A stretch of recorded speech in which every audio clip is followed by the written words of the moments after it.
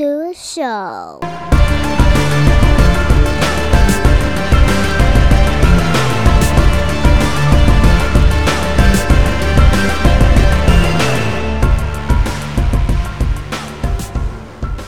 See, now we're doing it. We're doing it. Go. Let's start.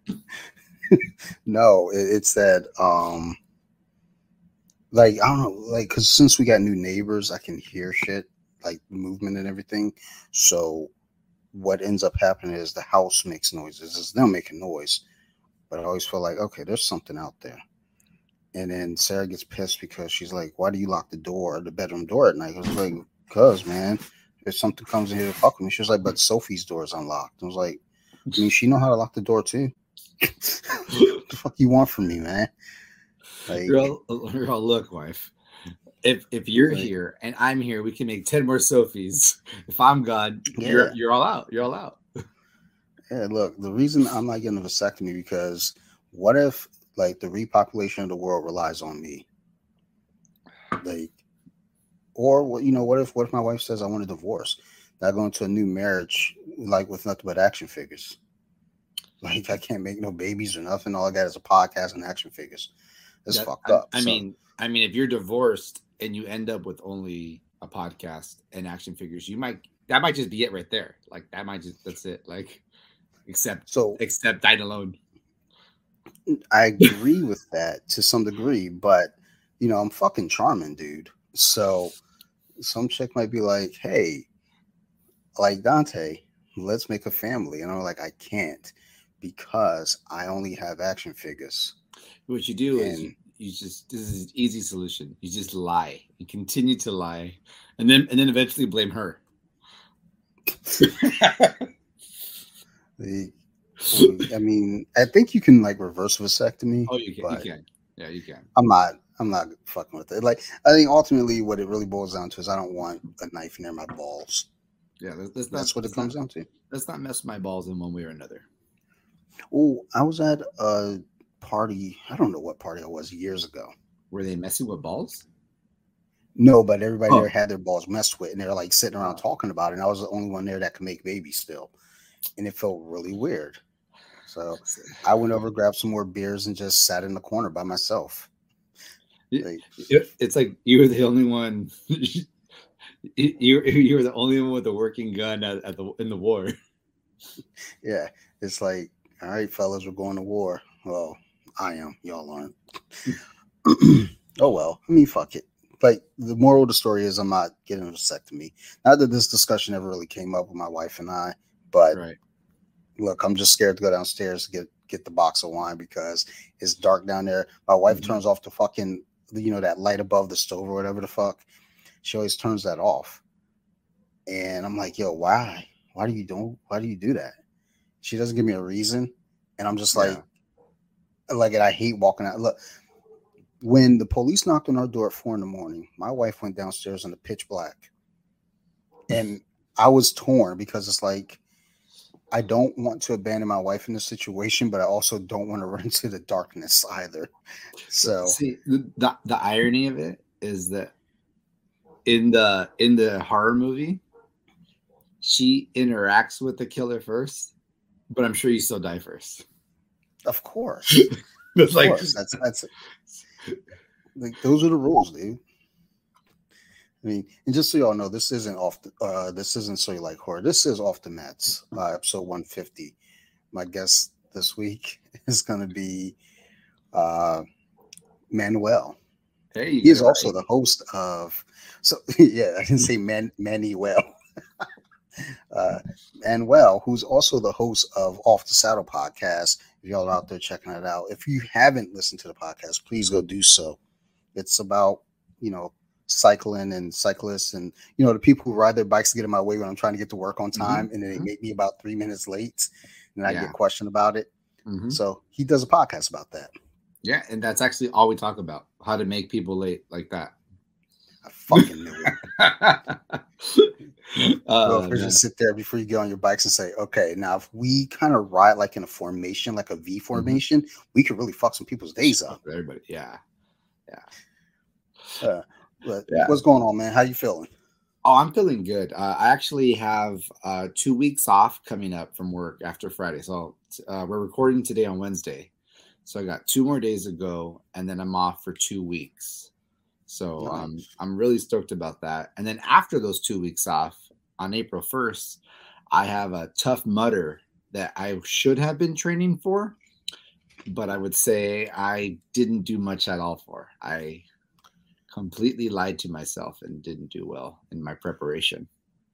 No, you were making it more of a challenge for yourself because you want to prove that you're better than everyone else. I mean, So that's ultimately my I'm goal every proud of you. day.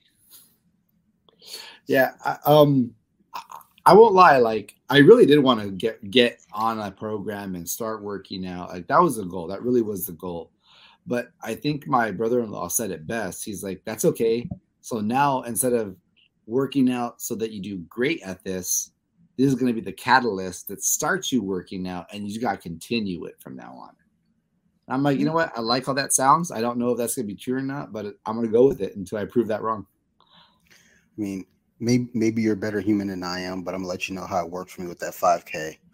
It's not going to. Like when I ran the 5K with my goddaughter, my objective was to beat her. I didn't care about anything else. I think I finished 102nd, and she like we were running up a hill at the end, and she was ahead of me, and Oh I no. mustered up all the gas and just took off full sprint up that hill, got past her, and knocked her to 103. Um, and after that, I was like, dude, I really need to work on my cardio. Like, I was lifting. I played basketball, football still at that time, so I was in decent shape, but I wasn't in runner shape. Right. And I was like, yeah, I'm gonna start running a lot more. No, I didn't. No, not at all. As a matter of fact, I ran far less after that, and then I started doing jujitsu and Any said, "Fuck desire to this." run died on that hill. Exactly. And my goddaughter was mad at me the entire ride home. She, she was like, she just sat there in the back seat, like pouting. I was like, "Hey, And you know what? told you." She got legs. She could have ran harder. Yeah, yeah. I mean, I'll tell you this: as much as I talk shit about my mom and the traumas that she caused me, she didn't raise no bitch. Well, actually, she didn't raise me, but she didn't birth no bitch. There you Like she go. didn't birth a loser here. Now, my goddaughter, on the other hand, I'm not calling her a loser, but you know, But she lost that I day. mean, I won. So call it what you want. Um, but Oh yeah, yeah. So this reminds me. Oh, go ahead. Go ahead. no, I was just stammering. I don't even know what I was about to say. Go ahead. I have a similar story that I want to share that is um I think it was like the third episode I did was or second was with my nephew Andrew on Off the Saddle podcast. And we talked about a lot of stuff, but I think we forgot to talk about one of my favorite things that maybe it was just too young to realize it. I look back like, no, that was a great life lesson for you. And he laughs about it, but it wasn't cool for a long time. So basically, he used to skateboard. I taught him how to skateboard, and he skateboarded. I was skateboarding, and obviously, I was probably 10 years older than him, so I had a lot of years on him. And by the time he was learning how to skate, when he was 5, 6, I was already like I think 10 or 15. So I had been skating for a long time. So in skating, there's a game just like in basketball called horse, but they call it skate. So basically, I do a trick, you do the trick. I do a trick, you do a trick. I mess up, now it's your turn, right? We played skate, which is basically like horse. We played skate for like 20 years before he beat me. He didn't beat me till he was like 20. Like As it should every be. game, every single game, I didn't do the I'll let you win. I was just nope, you're gonna lose. Nope, you're not gonna win. But I'll say So this: when he beat me, and he did eventually, when he beat me, it was probably the greatest moment ever for him, and so deserved, and so much behind it. well earned. That's the magic to it there though. It's like if if you're really really working at something, you just can't. It's like playing a video game, which that's not a good example for me because if I can't beat a video game, I take that shit back to the store. But It's um broken. I exchanged it for something else. I'm like, man, fuck this game. Give me something else. No This game is Elden. Oh, was trash. it Elden Ring? Elden Ring? What was that? What's that Yeah, game called? like fuck, like No, is it Elder Scroll? is that? What it is? I don't know what it is. I don't I fucking know. I I don't don't. play it. I I took don't. it back. But no, like that's a good lesson though, because it gives them something to work towards. It's like I'm sure like all those years he's like, look, I'm gonna beat him one of these fucking days, and that's all he was working towards. Once he did it, that shit was deserved and earned. I mean, on the other hand, I let my daughter beat me on this one game on Mario Party, and she was 2 when I was letting her beat me. Now the thing is, she's 7 now. She might have been 3, but either way, she's 6. She's not 7 yet. She'll be 7 soon. She's 6 now, and whenever that game comes up on the challenges, I am trying my hardest. I cannot beat that little girl at this one game. And it is very, very bizarre that I can't beat her. And like, there's something to it though, because it's like, you don't want to let kids win. You want to like make them earn it. Yeah. But I let her win early on because I was like, okay, she was like, she's 3. She's like not throwing a tantrum, but you can see, like, I don't want to play anymore. Like, no, come on, keep playing. You got to keep trying. So then I let her win. I let her win like the first several times at it. But then as we started getting older, I was like, okay, now I'm done letting you win. I'm gonna beat you at this every time, and I cannot Right. beat her. My wife cannot beat her. This is her game now. So sometimes that shit builds that confidence too. It's like, oh, you let them That's win now. true. But I think it's a rare case. I think you still got to whip a kid's ass and make them earn that win.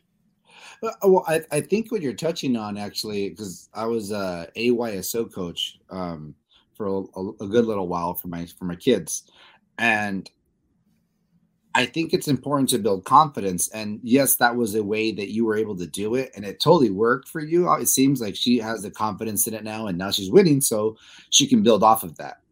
But it's also dependent on just building that confidence, and you can build that confidence like in practice or something like that. It doesn't have to be letting them win, but just as long as you're not just smashing on people and saying you suck, right? Like you you want to like encourage growth while you're being real and not letting them win. Like, man, that was a good kick, or man, oh dude, this time you've landed so many tricks. Pretty soon I'm not going to be able to beat you like this because you're coming up. Like things like that. Like so they're like you kind of keep the hook in front of them, so like they're like kind of or was it the carrot, the donkey and the carrot, like you keep it there so they keep chasing it. Like if they see victory is like light years away, you're going to return the game. So well, like we did play Street Fighter once. She was begging to play Street Fighter, so we played Street Fighter. Now we already knew how this was going to go. She ain't beating me at Street Fighter. I'm not even letting her beat me at Street. I'm not even giving her a chance. So I did, like Street Fighter is like 2 out of 3. So I demolished her the first round. I want to say this was like last summer.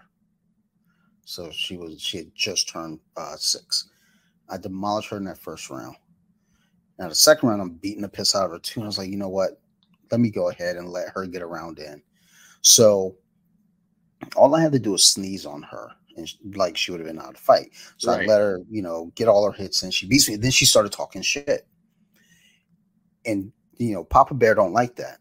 No. She started talking shit. So I looked at her. I was like, okay, all right, I see you, and smashed like just perfect, flawless victory. Just fucking destroyed her. And then we went perfect. Like, yeah, it was like perfect. Chung Li, jumping up and down in the crowd cheering. And then we played another round. Destroyed her, no hits. Perfect again. Played another, perfect. But I think I beat her. She didn't get a single hit in on me on the next like 5 matches or whatever. Ouch. And at that point, she was like, I don't want to play anymore. I was like, yeah. But then I did explain to her, there's a lesson here. Don't worry. I'm not a monster. I explained to her, like, look, you got to learn to be a good winner too. See all those times that I beat you within an inch of your life? I didn't gloat once. I Just just let business it be as what it usual. was. It was Yeah, just like business this. as usual. This is life as you know it. So keep it that way. Now, when you win, be a good winner. But when you lose, also be a good loser. She's like, Hmm. okay. She still hasn't beaten me. And I mean, that goes to the opposite side now where I beat her so bad. I don't think she thinks that she could play Street Fighter now. So, oh well. She knows her limits. My kids have a distorted reality to how good I am at stuff. They think I'm much better than I really am. And to be fair, it's not that I'm lying about anything. It's just that I honestly I don't know if it's just dumb luck or confidence manifested into with pressure of being in front of your kid and you just do well at something. But there's so many sports they've played or things they've tried. I mean, okay, hockey or devil Yeah. sticks or a yo-yo or whatever it's been, and they're trying something. They're like, "Dad, you try it. Dad, you try it." Like we're trying to flip this puck on the stick and then catch it again on the stick and then hit it or whatever. It's like they're trying these silly things, right? And I'm like, "Oh, that's cool, man. Go for it." They're like, "No, no, we want you to try it." I was like, whatever. And the joke became, let me dad this. And all these dumb, random, like little things, I end up saying, I'm going to dad this. And then I do it. And like it Yeah. escalates like this fake myth of me that I'm good at sports. And I'm like, like I've told them, like, I'm going to tell you the truth, guys. I was never that good at sports growing up. I was okay. There was a couple sports I was good at, but I wasn't that good at everything. That's why I don't let my daughter see me do jujitsu now. I want her to have this image in her mind that I'm good at jujitsu. Then when she sees it's like, oh my God, this guy sucks. He will never be able to defend us. Like, I want a new dad. No, you're not. You're Fuck you, not kid. wrong. When my kids and I went to the same gym, sometimes they would stay and watch me, and I was like, "Oh man, this is depressing." It's Like, like, I was wipeout status at the time too, so like I was like new, like I mean not just like white belt, like I've been like a year and I almost got 2 stripes in or something. No, no, I was like my first week at the gym, they were watching me roll and get my ass kicked. It I was mean, it was bad. and that's when the response is, look, you motherfuckers are new at something too. All right. Don't act like y'all fucking professionals. This is my first fucking day. I'm learning too. Hey, Oh, fuck y'all think they this is? they were humble in class, but when we were driving back, and they're like, "I got a stripe today. Have you? Have you, Dad?" I was like, "I'm like, look, I'm like, your stripes don't count, okay? Well, wait till you're in adult class, and then your stripes count. I'm all, you got all kinds of colors at the youth level." It's like, oh, you got a stripe? You got a fucking strike? Guess what? You know what else you got today? You're grounded. That's what you got. Get the fuck to your room now. Fuck out He's my all face. he's all want to roll for it. It's like, oh yeah, you got a stripe? Here, come on. We got mats in the back. Let's go, son. I'm gonna add that stripe to mine. Like, yeah, like if you can't beat me, I take your stripe. How about that? Yeah, Just straight up go into a heel hook right away. we're not playing for pinks. We're playing for stripes. Like, I think some gyms actually do that. I've heard where No, like if you're like a blue belt and you're rolling with a white belt, you're rolling for your belt. no If you way, lose, they take your belt. no way. I don't know how true that is. Look, it's on the internet, so I could see it working the other way. I could see it like you're a white belt and you don't become a blue belt till under pressure you beat a blue belt. I think that's cool. That's earning it. I like that. That's yeah, cool. yeah. But if you're a blue belt, I mean, there's bad rolls. There's like, there's mistakes that could happen. Like you're gonna lose your belt because you went for something and missed.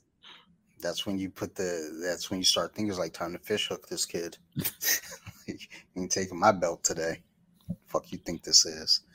Um, yeah. So for y'all listening, if you haven't figured out, we didn't really have a plan. So it's really just going to be us talking about nonsense. Well, no, I did want to talk about the podcast, your podcast, a little bit as Okay. well, though, just to kind of get a feel for it. What do you 4 episodes in? Well, four and I a mean, bonus. 4 and a bonus. Yeah, exactly. So I have 4 and a So bonus right now. The first one was kind of like a half episode. It was more like an introduction. I talk about what I want to talk about. It's very what's that word I'm looking for? Very Inception. Um, but then after that, I got my first guest, and we had a good conversation about cycling, and it is about bicycles in a sense. Like a lot of the people who I bring in are I would say so far everyone has a bike story, but they're not all really diehard bike people.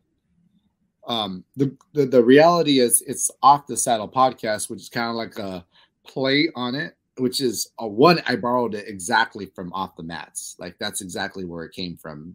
You and I talked about it, and to be fair, you inspired me to actually go through with this.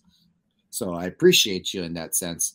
Um, but for me, it also had a double meaning because if I saw someone and they were like off the saddle on their bike, then they were attacking. Like that means you're going so hard. It's like a sprint kind of, right? Yeah. You get off your saddle and you start mashing, right? But then if you haven't ridden in a while, they call that off the saddle as well. So like, oh man, have you been riding? Nah, man, I've been off the saddle. It's like, oh, Right. so you haven't been riding. Oh, that sucks, dude. What happened? Or whatever, right? So I wanted to call it off the saddle because I think most cyclists, the majority of them, ride and then don't ride. Like it's not like every single day I'm die hard. I never miss a day. We all go through those like bumps in our cycling life where you just don't ride the way you were riding, or you lose a little bit of momentum. And I wanted to kind of fill the gap of that. Like one, tell stories to inspire people to want to ride more, and then two, also just talk about what happens when you're not riding, because life happens all the time. No one's so well. No, there are people that are like one mind and that's all they do, but the majority of us, there's more than just cycling in our lives, or more than just jujitsu in our lives, or more than any one thing really. So I wanted to kind of bridge the gap, and there is some hate, and you kind of brought it up, like, why are you in my way, this and this, and it's fun to joke about it, but that is a real thing, like these two sides of like the traffic people and the cyclist community can't agree on who's at fault here. When ultimately, like, it's look, don't be a dick. If you're on your bike, move over, let them go by. You don't own the road. Like, there's no need for that. Then at the same Well, time, if you see me on the road and I moved over a little bit, there might be something going to fuck me up on that side. There's like grates that my wheels can get stuck in, and I don't want to go smash my teeth. So if I have to move over, just give me 5 seconds. It's not going to ruin your day, I promise.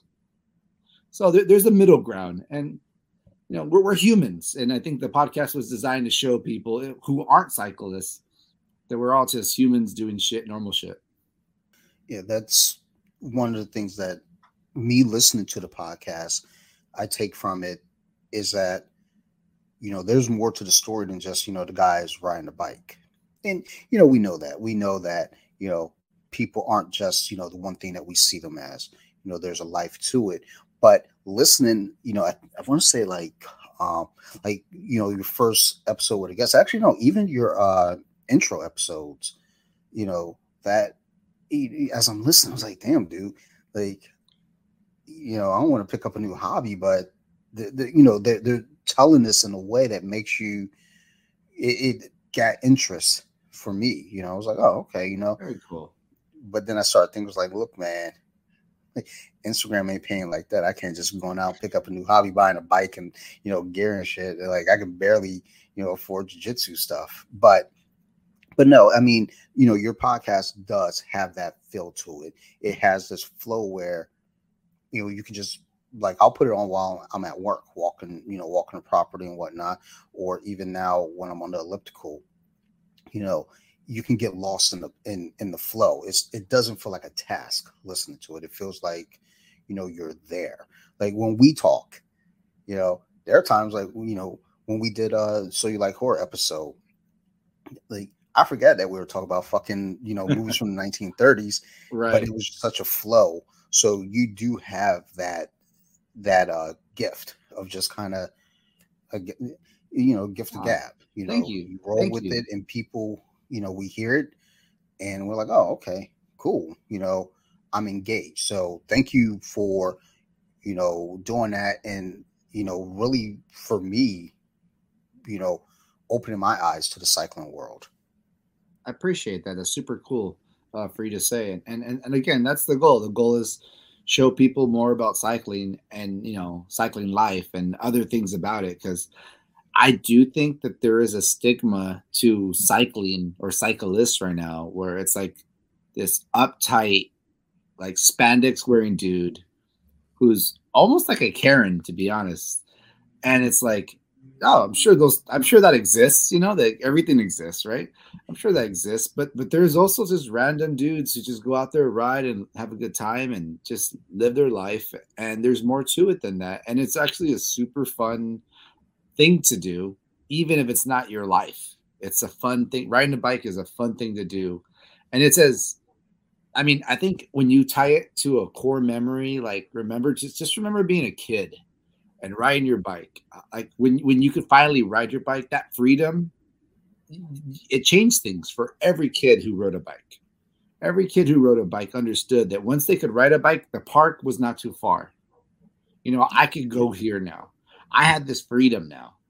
But I think that's what ties it. Like that freedom is what ties the culture. Because ultimately, sure, racing's cool, and I did it myself. But at the same time, like I don't do it for that now. Like I ride my bike just for the beauty and the freedom and the challenge of it all. Which is funny because when I did jujitsu, it was the same thing. There's a freedom in putting yourself in the shittiest possible position and trying to survive. Because if you can deal with that level of pressure and anxiety, the rest of the world seems a lot easier. No, absolutely. And that's always kind of what I take to the mats with me is all the shit that may happen at work, all the shit that may happen on the road. I mean, it means nothing. It's nothing compared to having, you know, a brown belt, a much smaller brown belt on your back, like a backpack, and you have no idea how to get them away from you.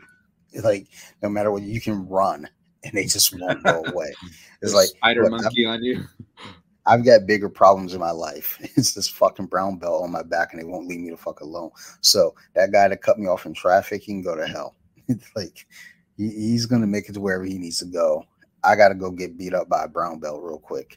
I gotta figure out how not to get beat up by that brown belt. So Right. I mean, there's challenges that come in these things that we do, and that's part of what I think makes people tick is having a challenge and growing in that challenge, and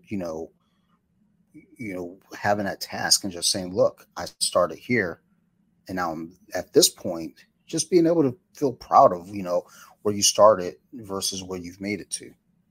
No, definitely, definitely. And I think you touched on something there where like I would say not every sport has that kind of like that piece of the puzzle where it's actually the suffering that you identify with that makes everything easier afterwards.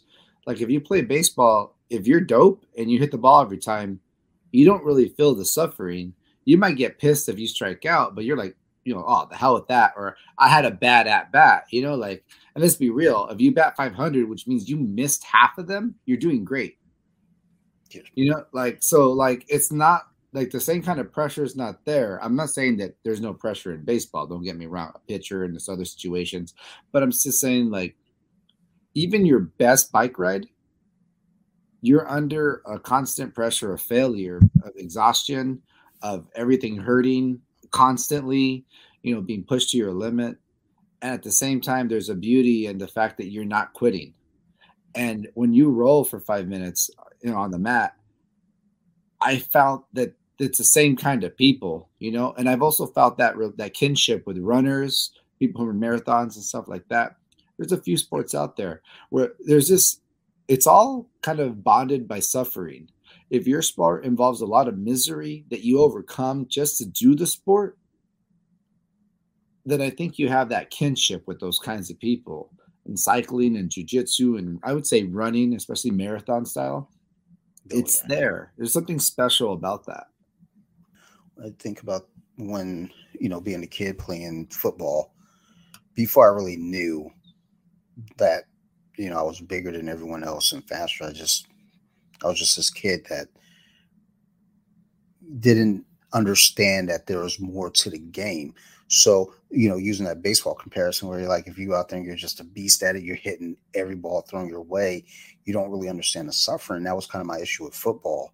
Right. At one point, it was just like, you know, I'm just running faster than everyone. I'm bigger than everyone. I didn't understand the suffering. I enjoyed playing the game, but I didn't enjoy playing the game, for the lessons that it taught me. I enjoyed playing the game because it made me look good. You were dope at it. You were just dope at it, Yeah. And if you're super dope at cycling, or if you're super dope at jiu-jitsu, if you're just this natural talent, like, whoa, this guy's a natural, he's amazing from day one. And you see those random people who come in and they just get it, right? Mm-hmm. It still sucks. Like, it still sucks. You're still suffering, even if you always win. Let's say you haven't lost ever as a white belt, which, I mean, it's not going to happen, right? But let's say for whatever reason, your first 5 rolls, you won every single match. The odds are it was still difficult during that time. You're suffering. Wrestling is another example. It's another sport of suffering, right? Where even if you're winning, it's still suffering because everything sucks about it. And I think it's like this, like, cyclists have a saying about climbing mountains. Like, I love climbing mountains after I'm done climbing them. Which is like, during it sucks. During it, it's miserable, And you might have these moments of bliss while you're in there, but it's a miserable feeling. Your legs are screaming at you, like your breath sucks, your lungs hurt, like everything sucks if you're going up a mountain hard. And then there's like 6,000 feet to climb, so it's like fucking forever.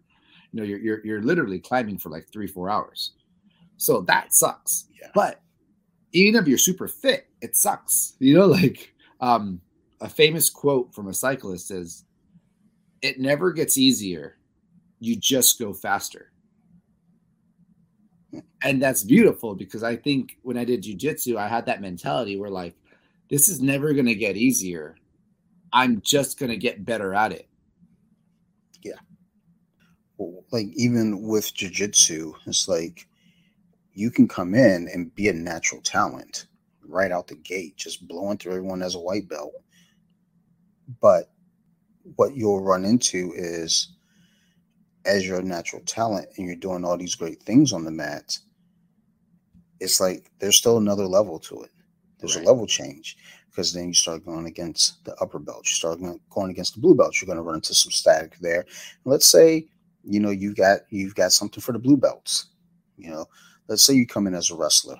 There's going to be, some learning processes to it, because, if you've got let's say a 3 or 4 stripe white belt, that can really, get to your back and take control.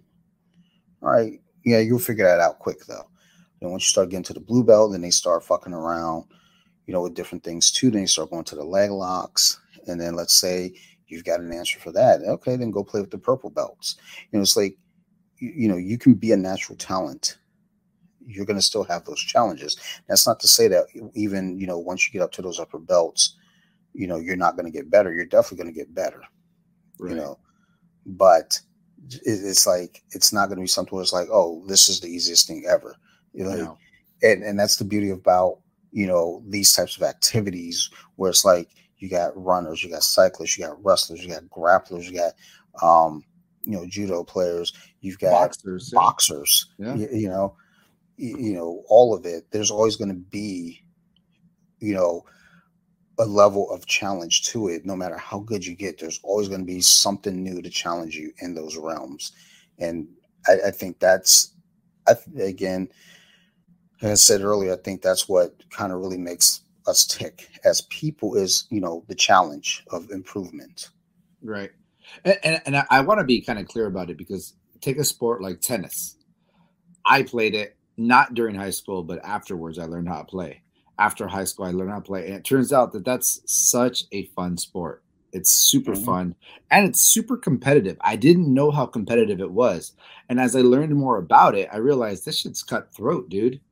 Like there are so few sports where I can't even think of another one where basically like once you're playing, you don't have a coach.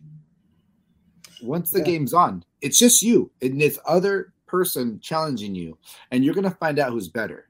And the coach can't tell you anything. Like the coach can notice you're doing this stupid thing that you always do, and all you gotta do is move your hand a little bit, and you'll get it right. Can't tell you until after the match. Like that's it. They can't tell you. There's no coaching during the match. So that's super cool and it's super challenging, right? yeah, But in playing tennis, when you're learning how to play it, it's just tiring, but it's not suffering. And there's a difference between something being very exhausting. I had Hell Week in football. It was exhausting. And yeah, I suffered to get through it, right? But that's not the same suffering as you do when you're running a marathon or you're on mile 90 of 100 on a bicycle or you're on minute 4 out of 5 minutes in a roll and it's your third roll. And it's a different one. It's just different. You're in deeper water more of the time in these other sports where because there's like a physical, like you're losing, like it'd be yeah, different if in tennis you got hit with the ball every time you missed it. Like if you missed, they hit you. Like that was the goal. Like then it'd be like, oh damn, like your body's you're feeling it. You're feeling it. yeah, yeah. Well, that was, that's something also I want to make clear too. It's like, anyone listening, I'm not trying to say, other sports aren't difficult because yeah, No, like football. they are. Oh my God, 2 a days, and sometimes we did 3 a days. There's struggle to all of it. I mean, Yeah. fuck, even like basketball. I mean, because like soccer, basketball, things like that. There's a lot of conditioning. A Right. lot of cardio involved. I mean, shit, football. We did a lot of burpees or up downs, Burpees. which Yeah. I Done. remember. I remember doing up downs one time. It was like here in Maryland, it was getting cold. I want to say it might have been. It was unnaturally cold at this point because it was October. And I remember doing up downs, and I remember on the down, I dropped, and you hit the ground. It was hard. It was like frozen. And I remember Oh, it at sucks. that point, the tears started to like I fought the tears back, but I remember getting home. It was just like I don't want to do this Right. because the thing is for me with football, it's like, look, I understand my assignment. Give me the ball and I'm going to get there. They're like, well, that's not how this works. So they moved me to defense because they're like, look, like, first of all, I couldn't fucking run a route to save my life. So there's that. But I was that kid that if you give me the ball, I'm going to get to the other end of the field. But Right. the issue being is like I just never had the coachability or understanding of that. I just knew like, oh, okay, well, I'm faster, I'm stronger, I can do these Right. things, and there was never that challenge. Now, if you're really, you know, being coached through this stuff, your coaches, they're not putting you through these things to punish you. They are trying to condition you because when you're actually out on the field playing, you're going to be in some fucked up situations. You're Right. going to be exhausted. You're going to be, just fucking burnt out. So that's kind of the point. But, contrastly, you're doing jujitsu, you're wrestling, you're always Oh. like, you're always fighting because that's exactly what it is. It's a fight. Right. You're on the mats, just, battling for your position on the team, battling, for county championship, state championship, national championship, Olympics, whatever it may be, you're fighting. And not everyone's built for that. Yeah, You and and know, and, I, and I think it's fair to say like you played football, and I played football, and I played baseball, and I played soccer, and I played these other sports that I'm talking about. And skateboarding. Skateboarding's super super hard, and it's painful because every mistake costs you skin, or a mhm, bruise or something. So that's really hard too. And if you've been skating all day, you're dead. You're like drenched in sweat. You're dead, but that's not the same as these other sports I mentioned, like the running or the boxing or the jiu-jitsu or the cycling. It's not the same. And as someone who's done both, I feel fair. I think it's fair to say there is a difference. There's a difference in I guess the price of admission, because Yeah. a lot of those other sports, there are plenty of moments within the sport itself, not just the training, but the sport itself that are okay, not that bad, I guess I'd say. There's a lot of not that bad moments, and it's like in cycling, you might be able to say like, oh, but when you go down a hill, you're basically relaxing, and to which I'd say yes and no. Going down the hill is a lot of times more tiring than going up the hill because you have muscles that are exhausted from the uphill, or even if they're fresh, then they're not warmed up, right?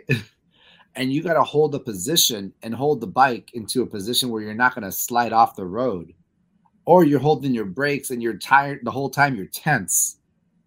And like, I thought it is like within cycling world, right? I thought, oh, I'm going to go. I went to New Jersey to do a downhill mountain bike park.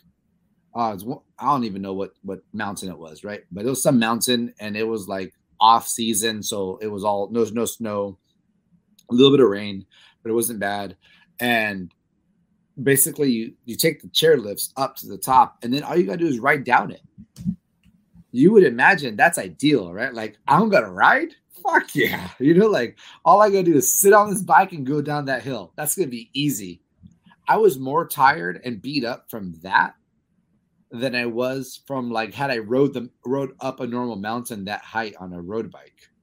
The mountain biking, just the position and the bracing for everything, and just you're like, imagine holding a plank for like 20 minutes.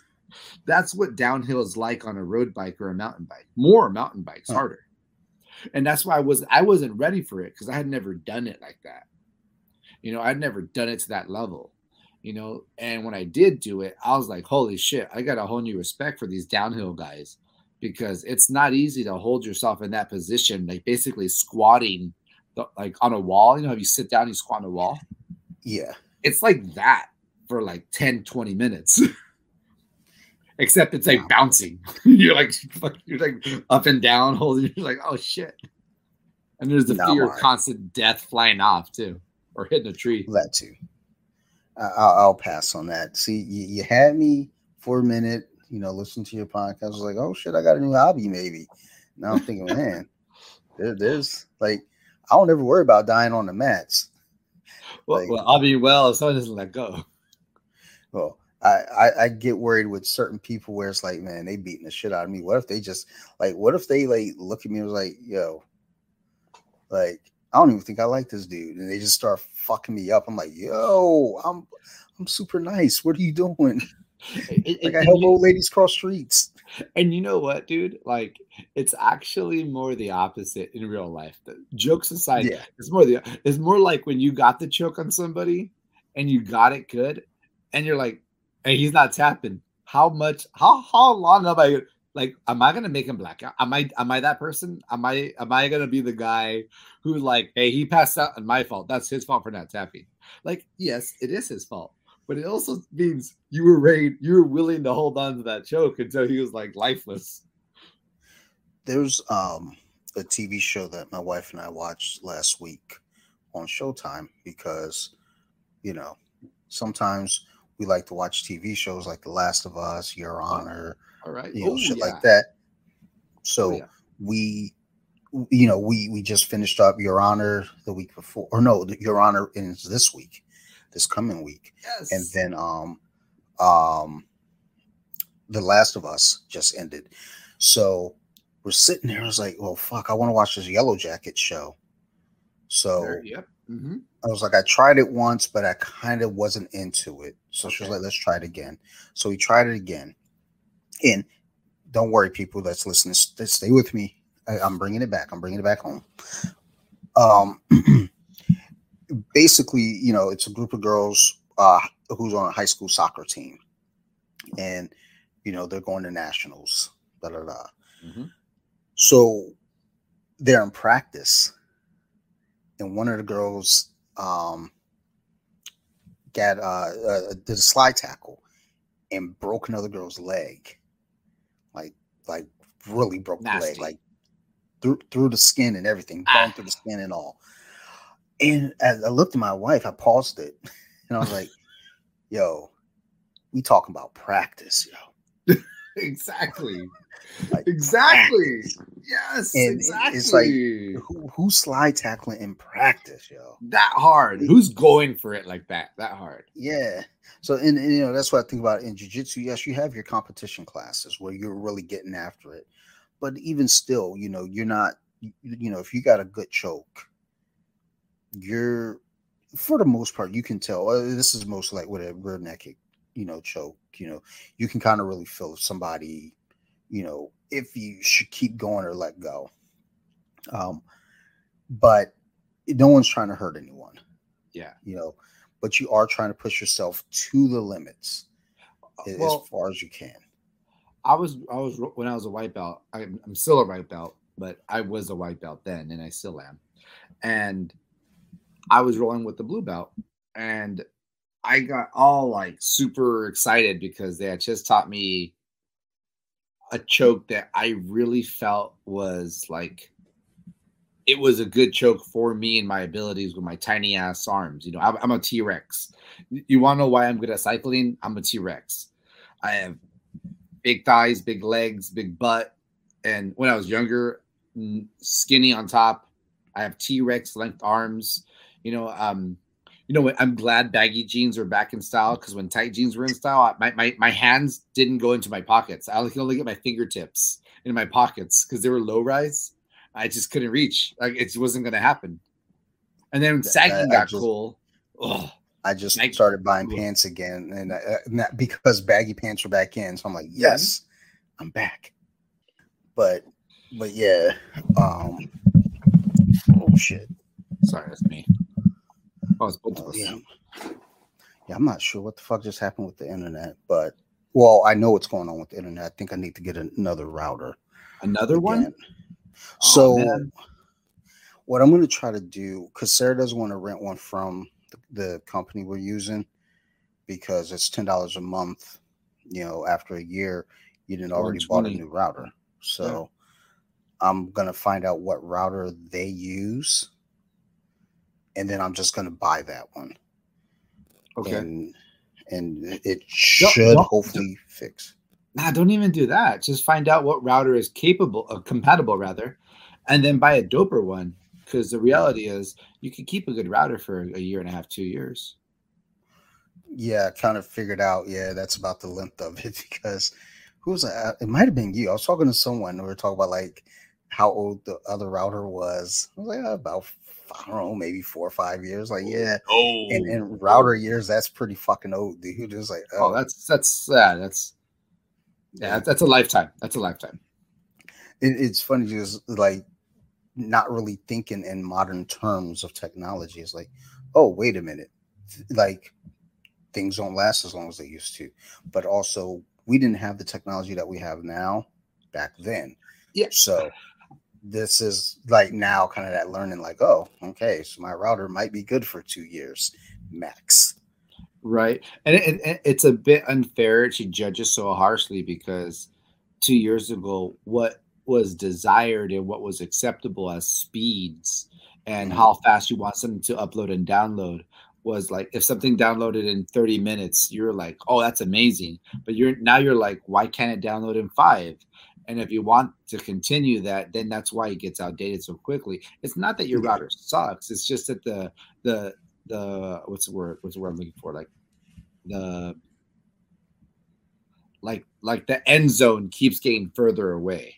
Oh, yeah, Like like yeah, like like like it's not that what you have sucks. It's what you have is just archaic compared to what's out there now. So 2 years is about how long you want to last with something before you feel like you're so behind, or the con what's what am I looking for, like the limitations of what you're doing, 1080p and 120 hertz and this and this and that and that. Like we just everything demands so much more power now that you kind of have to move yeah, up just to be on par with what you're capable of, because you don't want to have a computer that doesn't process as fast as your brand new cell phone.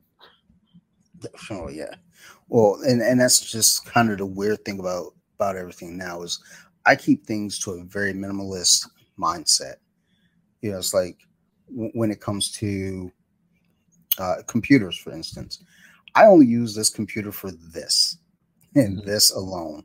Now the thing is, as the websites and the apps and things start to advance and get more powerful, Mhm. yes, my MacBook, that I got in 2021, you know, it's fine for the moment, but like the Mac Mini that I have downstairs, I think what's that, 2012, 2012, and it still works, it still functions, Right. but I know when I was recording, I want to say the first 30, maybe first 30 or 40 episodes of Off the Mats were done on that Mac Mini. And I haven't gone back to listen to any of them. I'm just, I don't know if I can do that. I don't think I have it in me. But I know it was a struggle for me to get things set up and get rolling. I remember trying to record with a good friend, and the computer just kept giving me issues. And I told her, I was like, look, we'll have to do this another time. I still never reached back out because I was so embarrassed. I was like, God damn it. You shouldn't be. But Um, but now it's like with this one, despite the internet issues, it's like it runs, fine. Like converting, this video into audio, it's quick. Whereas on that one, that was a 4 hour ordeal. Oh Sometimes wow. I would just That's let it processing run. speed. Yeah, that's rough. Yeah, like now it might take 30, maybe 40 minutes, depending on like if it's like a 3 hour episode. Yeah, that's probably a like maybe 40-minute download or a conversion, which I accept that. But if it's like hour and a half, that's probably 15 minutes at best.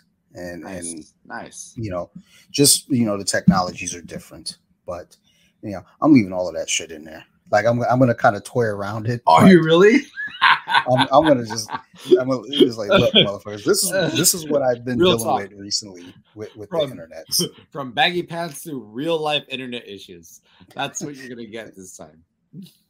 Well, I mean, I think that's one of the things with doing the podcast though too, for me is I try to stay genuine. I want it to stay to a point where people understand, like, this is who I am. I don't want anyone to ever listen to the podcast and think, oh, this guy's different than what I would have thought.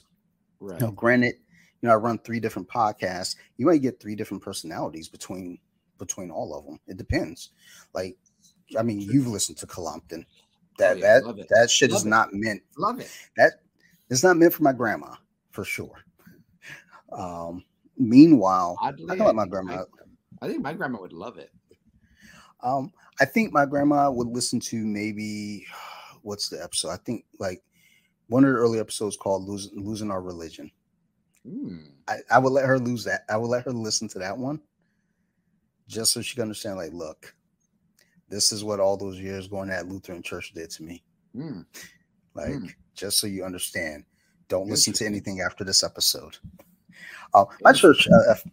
I felt like the church I went to was a good church. It was a fun church. Um, very kind people. It's just religion isn't my cup of tea. Um, and I don't, begrudge anyone else who holds religion dear to their heart. I begrudge a couple people, but that's because I'm a dick.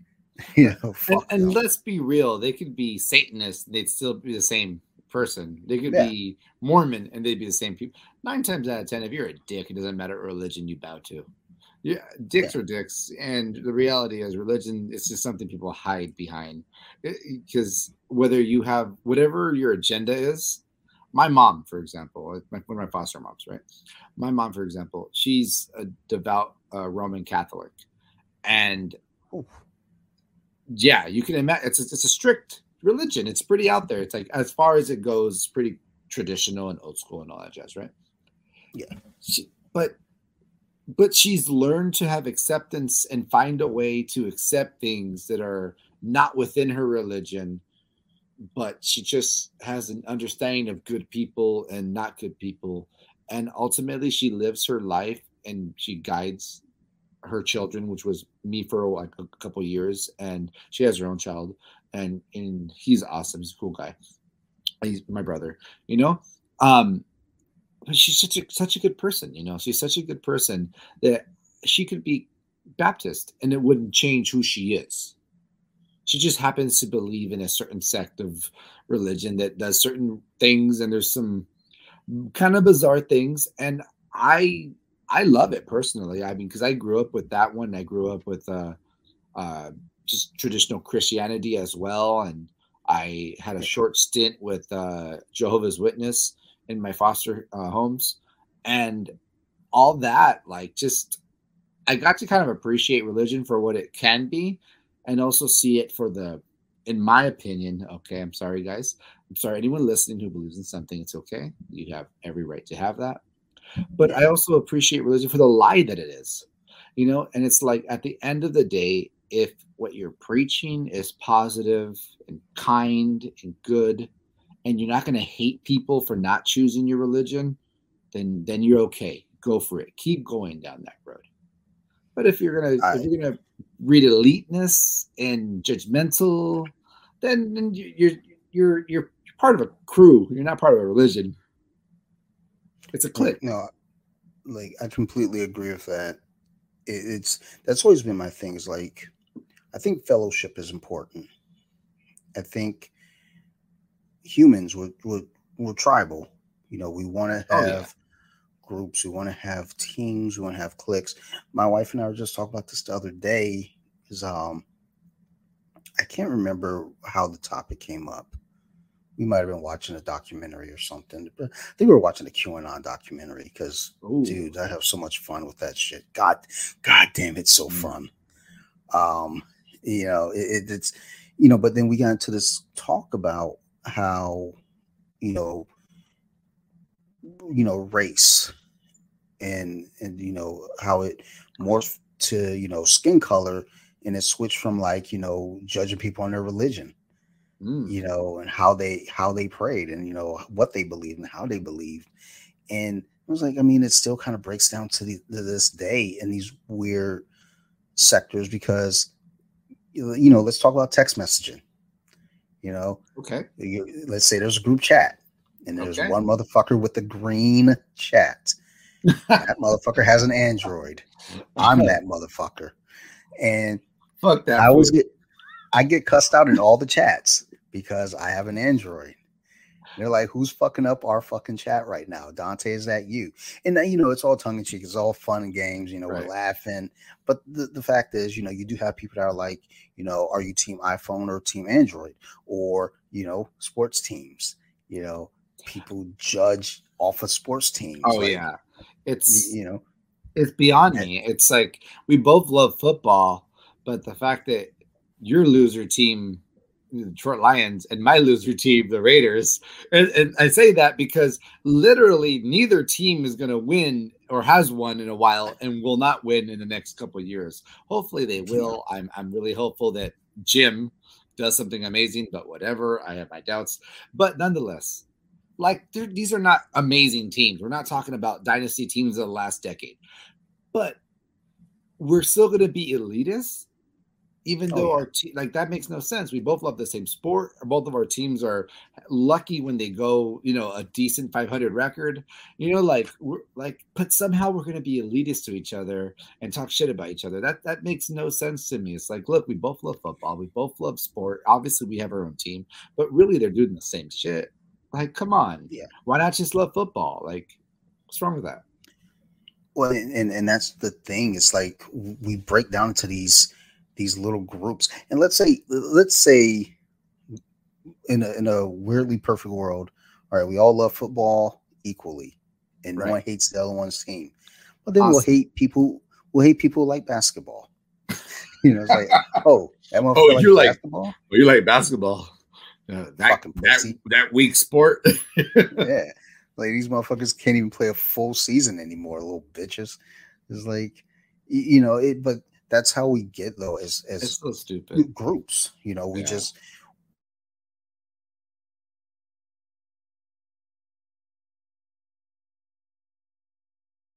we pick team and sports teams, I think are the hardest ones though to kind of change. It's like, you get like me again. I grew up a Lions fan, a Pistons fan, Red Wings fan, Mm-hmm. Tigers Mm-hmm. fan. That's not going to change anytime soon. So sports, being a fan of a sports team is a little tougher with the change up, but then sometimes you might fall out of the sport. I know at one point I kind of disconnected from, team sports for a minute because it, in even now when I look at, so I mean, we're in the fantasy football league together this year. Mm-hmm. Um, and I think fantasy football does something to you when it comes to team sports because as a Lions fan, traditionally I'll pick a lot of Green Bay Packers and Minnesota Vikings and Chicago Bears just because I know they got to play the Lions twice a year, Right. and I know those are going to be big games for me. But that fantasy football kind of does something to you a little bit where you can kind of spread out your favoritism for something, but ultimately, for me at least, it became this thing of like, I'm not gonna let Detroit sucking at sports ruin my day. Mm-hmm. I have a friend who's a Ravens fan, and he takes it to heart. Right. Um, like, oh, actually, you haven't listened to the most recent Colompton episode, I have not. You know why? I can but tell you why. So I've actually, I work for advertising company called Fox Dealer, and they were like, "Hey, you know what, guys? You guys are doing a great job. You can take the next week off and work from home. Like you don't gotta drive here." So that's huge for me because I work round trip commute of 100 miles. So every good time I go to lord, work, I drive 100 miles there and back. So him, like my boss saying like, by the way, you guys are doing great. You guys can work from home all week next week, which is this week for me. It saved me hundreds of miles of driving and nice. literally more than 2 hours a day of my day. So to say that I'm not appreciative is like that's understatement of the year. So, but For that's sure. why. But that's also why I haven't heard Compton because normally I put that shit on and then I drive through my 50-mile commute, then I work and Mhm. then on the way back I finish it. Like so that's kind of how it goes. Like so I haven't heard it this time, but it's It, it's it'll still be there, trust me, and the audio is much better than the one before. Um, You know but what though? Like I just put that shit on blast and I still heard it and it was a good episode and I wish the audio was better because it really was a great episode. the thing that pissed me off about is that I saw it so late, and Steve said, "Yeah, I listened to it. You could barely hear me." I was like, it's our life." But on this most recent episode, my friend who really loves the Ravens, Mm-hmm. I screenshot his Facebook post and read it on air. Oh, Um, and it's nothing that's like it, personal or anything. It was more about the whole Lamar contract situation, yeah. and and then there's this thing to it where it's like, who cares? He's basically saying, Lamar, I'm over it. We don't want him anyway. He's selfish, da da da, blase, blase. It's like, look, man, he's putting his body on the line. Of course he wants to fucking get paid. He sees fucking Daniel Jones getting fucking 40 million. Yeah, pay me, son, because Daniel Jones is Daniel Jones. Like that dude, I mean, you're right. Daniel Jones is the most accurate quarterback in the NFL. So yeah, I mean, you're saying something there, but yes. like, yeah, he's great. Actually, Daniel Jones be breaking out for like big runs out of Well, nowhere. again, he's one of the most accurate quarterbacks in the NFL. I'm pretty sure last year he was. His accuracy was what saved him. The running obviously helped a little bit, but between accuracy and that running, it was definitely good. But I mean, I just said it. I said, let's go, Jim. Like I'm not a Jimmy fan. I'm not a Jimmy G fan. I don't think that was the right move for the Raiders. I But agree. kind of like how I feel about our presidents. Like when Trump got into office, that wasn't my first choice. When Obama got into office the second time, that wasn't my first choice. But that's now my president. How stupid are you to wish them to fail when they fail, the freaking United States fails? Like I was like, man, you know what? Like I didn't think Trump was the right guy, but I didn't think Obama's second term was the right guy, but he's our guy, and I want him to prove me wrong. I want nothing but the best. And let's Yeah. go Team USA, because ultimately, not my vote, but still my president. Like I don't care. I don't do that. Not my president shit. Like no. Yeah. That's my guy, and I really hope he does well. I don't care who it is. I vote based on what I believe. And if my vote doesn't Yeah. work, I still want the best because the best benefits me. Like, how could you not want the best? Like, I hope we have a shitty season because we got Jim G instead of who I wanted. Like, Yeah. no, like I still want to have a good season. I want Jim to prove me wrong, have an amazing season, not get hurt. Like I want a great season. I'm a Raider fan, and he's a Raider now, so kudos to him. Like, let's go Jim. Like that's what it is. Yeah. Like, and you have to have that mentality to be healthy. I think when you have the mentality like, how dare he? It's such an awkward mentality to me. I'm not trying to diss on your friend, but the diss is there. If the case he's asking, the diss is there. Like it's the wrong mentality. You're having the wrong mentality when you're trying to personalize someone else's decision to make the right move. Why not be like, Yeah. damn you, Ravens, this guy is the guy I believe in. I think you should pay him whatever he wants. That would be a more appropriate stance. And if they say no, be like, well, I guess the Ravens want to save money. Hopefully it ends in a better team next season or something, whatever. Like, you still got to be positive with your mentality of not, what are you doing being a sports fan? Like, sports is all about optimism. I'm hoping we don't go 0-9 the first nine next games. Like, I'm optimistic. Well, and that's the thing though too. It's like, again, these guys are putting their bodies on the line. So, you know, you want to get paid. Oh You yeah. know, if you're out there, risking your brain cells, with Mm-hmm. CTE. I Oh mean, yeah. RG3, ended up, getting himself hurt pretty bad. Yeah. Very early on, was his second year, his second season. He got hurt pretty bad, and he never recovered from that. So yeah, you want to get paid.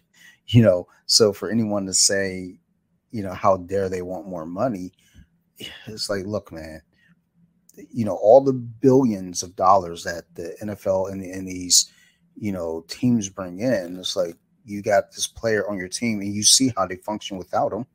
Yeah. When he's there, they're winning. When he's not there, they're not. So yeah, you might want to pay him, but as Steve, pointed out, we still have a lot of people that believe Flacco, was the guy. They should have never let Flacco go. They should have never replaced, Flacco with Lamar. And the thing is, it's like, at the end of the day, who cares? You don't own the team. Exactly. You know, I did not like Carr. I wish we would have kept Stidham, and I don't want Jimmy G. But two of those guys are gone. I don't even know who our backup's gonna be, but we got Jim G right now. like. So guess what? I will be rooting for Jimmy G next season because I'm a Raiders fan. And when they move from Oakland to LA to Oakland to LA to Oakland to LA to, I'm not sure how many times they did that, but they did it a lot of times. And then they went to Las Vegas. When people would talk shit to me, I'd be like, look, you can put your arm on your back and it's still your arm. I don't care where they move the Raiders. If they're still the Raiders, they're my team. They could be the yeah, New York Raiders for all I give a shit. I'm a Raiders fan. I'm not a Los Angeles fan, because then I'd be into the Rams for a while, and I'd be into the Chargers for a while. I'd be into all those other teams that came and went or stayed or who. I don't give a shit. I'm not a fan of them. I'm a fan of the Raiders. That's who I grew up a fan of. I mean, I was born in '84, so it was a big deal as a child, and having gang member parents. It was just installed in me that I was a Raider fan, and guess what? It never left. Oh yeah, that's well. Also, coming up in that era though too, you know, I mean, shit. For a minute, I was a Raiders fan. I I was love a them. Raiders fan. I was a Kings fan because Oh Ice yeah, Cube told me I had to be. that's right. That's right. Um, NWA. There's no denying it. like I saw Ice Cube rocking the Raiders jacket. I was like, all right, that's my team. I saw him rocking the Kings jacket. I was like, all right, it Mm. looks like that's my team. It's like because I'm scared. I don't know what to do. He might come get me. And then I realized, oh, he's not all that bad. He seems like a nice guy. He has a Like degree. he went to college. He went to college. It's like oh, his parents have a real good marriage. Um, He has both his parents. Oh shit! like well, yeah, I guess he won't hurt me after all. But then When again, I grew up, dads were limited edition. yeah, no shit. Like, yeah, you got a dad? You got one of those? So shit. Dude, I was in a foster family and still couldn't get two parents. I was like, God damn. Like, what do I got to do? Kids today be spoiled with their polyamorous marriages. Like you're a foster Yeah. kid now. You got like 2 dads and 4 moms. Like, what the hell? Like, how did you win the lottery? What's Christmas like for you? It's like that. Well, that's what I told my daughter, not kind of, and so like not in a direct way, but I explained to her, it's like, you have mommy and daddy here at home, and we both sing songs with you. We sing bedtime songs with you, read stories at bedtime, all of it. And You are so far on the wrong side of that, dude. Like you're not battling what you battled. She will never yeah, understand you. She is. yeah, You're doing your best to make sure she doesn't grow up privileged. Like yeah, you don't want her to have that false mentality of everything's easy, where nothing at all. Life was like surviving wasn't easy for foster kids, and I'm a no, foster kid too. Like that was not an easy life. So what we have are like my children too. My children, like, they don't get it. Like, I'm just hoping they gain enough. I give them enough, right? So yeah, that they can understand that hard work and ethics matter. Because the reality is, like, I work, mom works, mom stays home, I stay home. We're both here for them. They will have a unique set of problems that I would have never understood in my life. yeah. That's what I always told my wife. The one thing that always stands out to me when we look at my daughter, just playing with her toys, just being silly around the house, it's like I can never understand what she sees, and that's fine. That's fine. Um, and on the flip side of that, she'll never understand, what I went through, and I don't want her to ever Good. understand what I went through. Yes, Um, exactly. Exactly. it, like, and she's kind of her. My wife and I talk just about in general, just my childhood not being the best. Just conversations. And from time to time, my daughter will come up and hug me and says, "Dad, I'm sorry you didn't have a great childhood." And I tell her, Oh. like, it's cool because I got it. I have a great life. Mhm. And my job is to make sure that you have a fun childhood and that you get to do all the things you want to do and set out to do. And she was like, okay, yeah, well, I don't give a fuck about that. You want to play Street Fighter? And then I go and Right. fucking destroy her in that real quick That's just to right, bring her man. back down Hell to yeah. earth. Yeah, exactly. This Like, is your struggle. like I don't want her to get a false sense of security thinking she can beat me at Street Fighter. So as soon as she sits down, it's on. My kids, it's like funny, like, and I remember reading something like I don't know where it was. It had to be internet. Maybe it was Instagram, right? But it was like kids today will never know what it was like to grow out and not come home till the lights turned on and this and this and that and that. And I was like, you know what, man? Like, realistically, I remember where I was during that time. I remember what I was doing during that time. I remember the dangerous shit that happened to me, how some of my friends didn't do that well and ended up dying during high school. Like, or the girls I hung around with got pregnant. Like, Yeah. yeah, I don't think I want that for them. Like, sure, we grew up a little tougher. Like, sure, yes, definitely. I am 100% tougher than all my children combined. Promise you that. But is that good? Is that the goal? Because I'd rather my kids be a little bit soft and then never have to work like a grunt their entire life and make way more money than me, be way better off, be less emotionally damaged than me. Because Yeah. just because you have a quote unquote good job and you don't work hard per se with your back, I learned that later in life. I was a grunt. I worked a lot of jobs, right? I worked like at Target and then bike shop and then skateboard shop and all that kind of stuff. But eventually, I ended up in like working with my hands in the power plant, and I was hard work. Like it's kind of like what you would imagine construction mechanic style, right? Yeah. That led to me hurting my back really bad. And then I had to find a plan B, and plan B was using my mind, which luckily wasn't so dusty that I could actually still use it. And now I have a job where basically I work on a computer and like I can make a living. It's not as much as the max I made, but it's way more than the last couple of jobs I was making. So it's good. I'm happy, like I'm happy. And I think if my kids can just use their mind and I could still teach them how to work on the car like I do, how to, I'm in my garage, it's half built, but the half that was built, they helped me build it. They helped me Good. with the drywall. They helped me with the digging. They helped me with all that stuff. So it's not like they're inept. Like they're not gonna not know how to do an oil change. They'll learn it. They just won't have to do it. Hopefully they know how to do an oil change, but will have so much money, someone else will do it for them the rest of their life. My daughter constantly talks about when she gets older, she's going to have a big house. Nice. And I always says to her, like, okay, that's, good, Mm-hmm. but honey bunny, you see all these toys on the floor? If you're not cleaning up these Mm. toys off this floor, you're going to clean up that big house. And she goes to me, I'm just going to have a bunch of butlers. Oh. And, later on says my wife was like, did our daughter just say she was going to be a slave master? Like, like what the fuck are we doing? Like, My we mind need to said something my mouth can't say.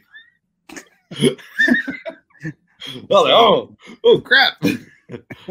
It's like, what? Like, doesn't she know half of her? It's like, okay, I'm gonna stop that. Stop right there.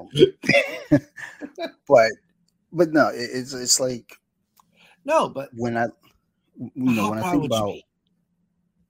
How I proud mean, would you be? Come on. If she got some dope ass job and then you walk in and she has like four butlers, like I you're mean, like, oh okay, shit, girl. Like, dude, you you know, did it. You did it. You did it, yeah. honey. Ooh, and that's the thing. It's like wanting her to achieve her goals. You know, if you set out to do something, go for it. Yeah. If this is your goal, go for it. You know, and the funny thing is, one thing that my wife and I kind of talk about too. Like I said, when I was a kid, I was an athlete. I didn't know I was an athlete, and I didn't have people in my life to kind of push me in that direction. I was just a kid, and they're just like, "Oh, just go out and play." So I go Right. out and play, and amongst your peers, nobody's your coach. We're just all the same age. We're all Right. dummies. Music. I had an ear for music as a kid. Things like that. And I says to my wife, was like, you know, one of the things I want to be sure to do with my, you know, time as a parent is to make sure that if we see something that she's into, encourage it. Cultivate. Keep keep steering her in whatever direction, makes her happy. If it turns out, she's great at dance, then that's what we're building on. All the way. Instead of discouraging, because I know at one point my mom was in my life later on, and she was very discouraging, Mm. and that really messed with my psyche when it came to sports. Right. And it just, you know, it made me kind of wonder. Of course, as I got older and talked about it in therapy, my therapist brought up an interesting point about it.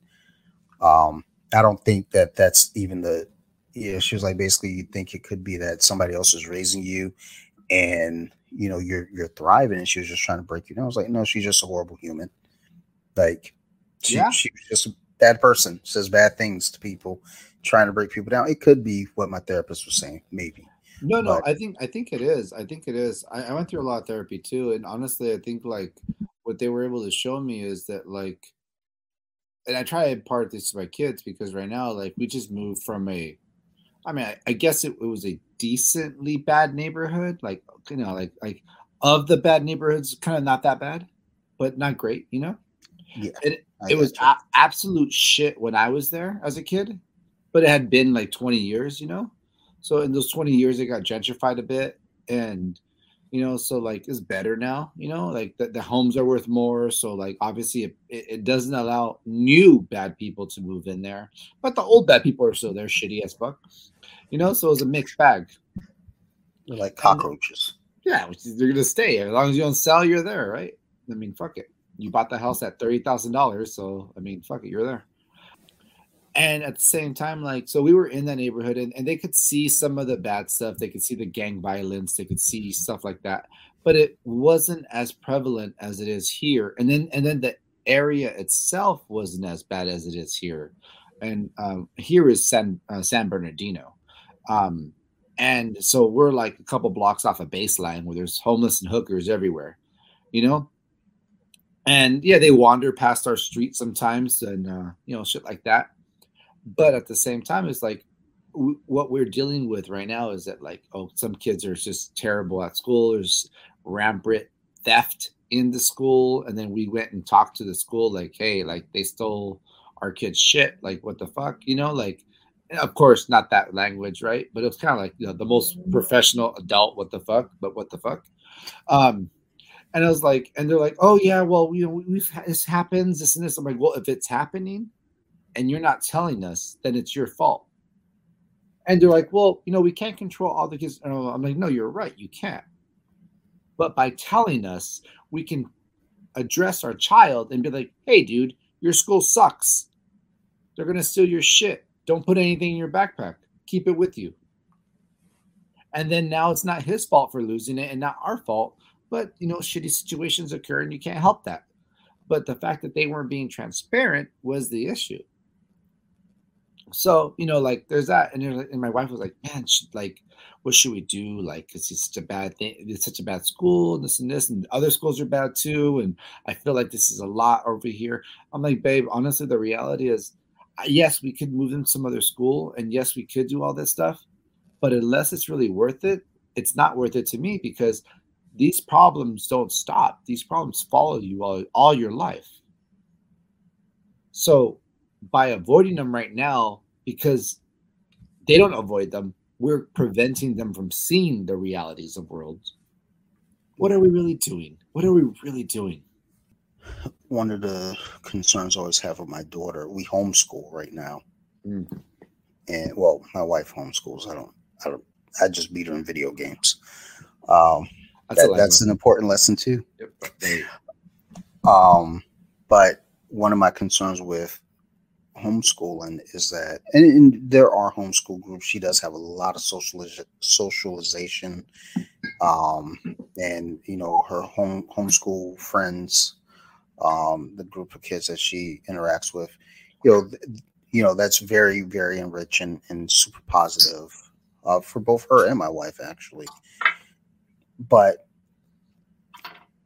there's this thing to the world where it's like, I don't want to expose her to bad things, but at the same time, at some point, she's going to see bad things. Yeah.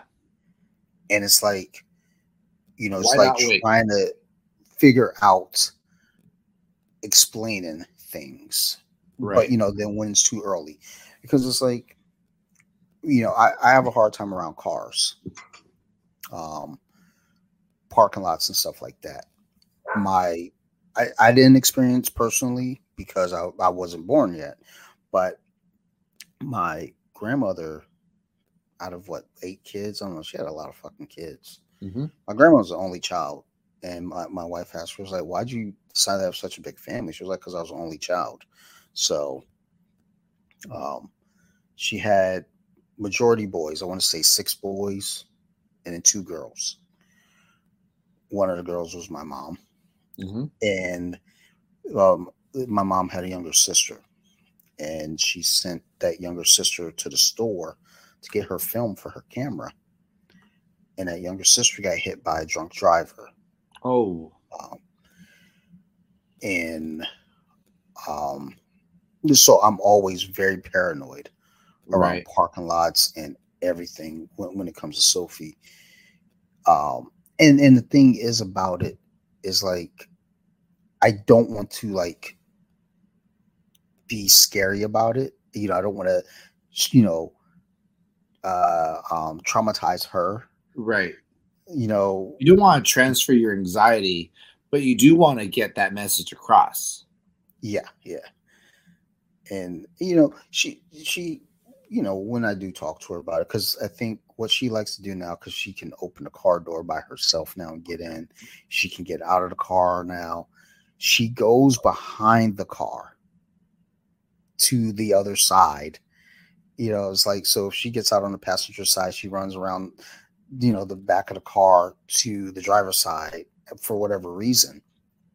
And I just actually acknowledged this the other day when she and I went to the comic book store.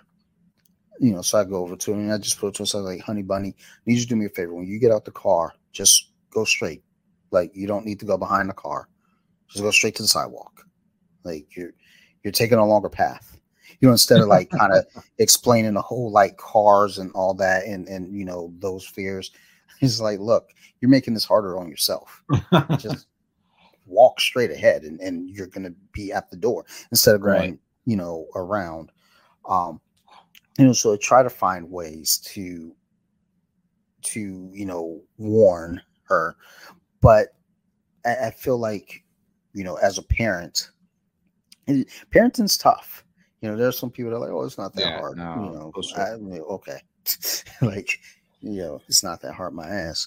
It's tough because, again, see, neighbors, they let their kids just run rampant because that's what they did as a kid. Right. And I know that's what I did as a kid, but that's part of why I don't just let my kid run rampant, because that's exactly right. Yeah, exactly.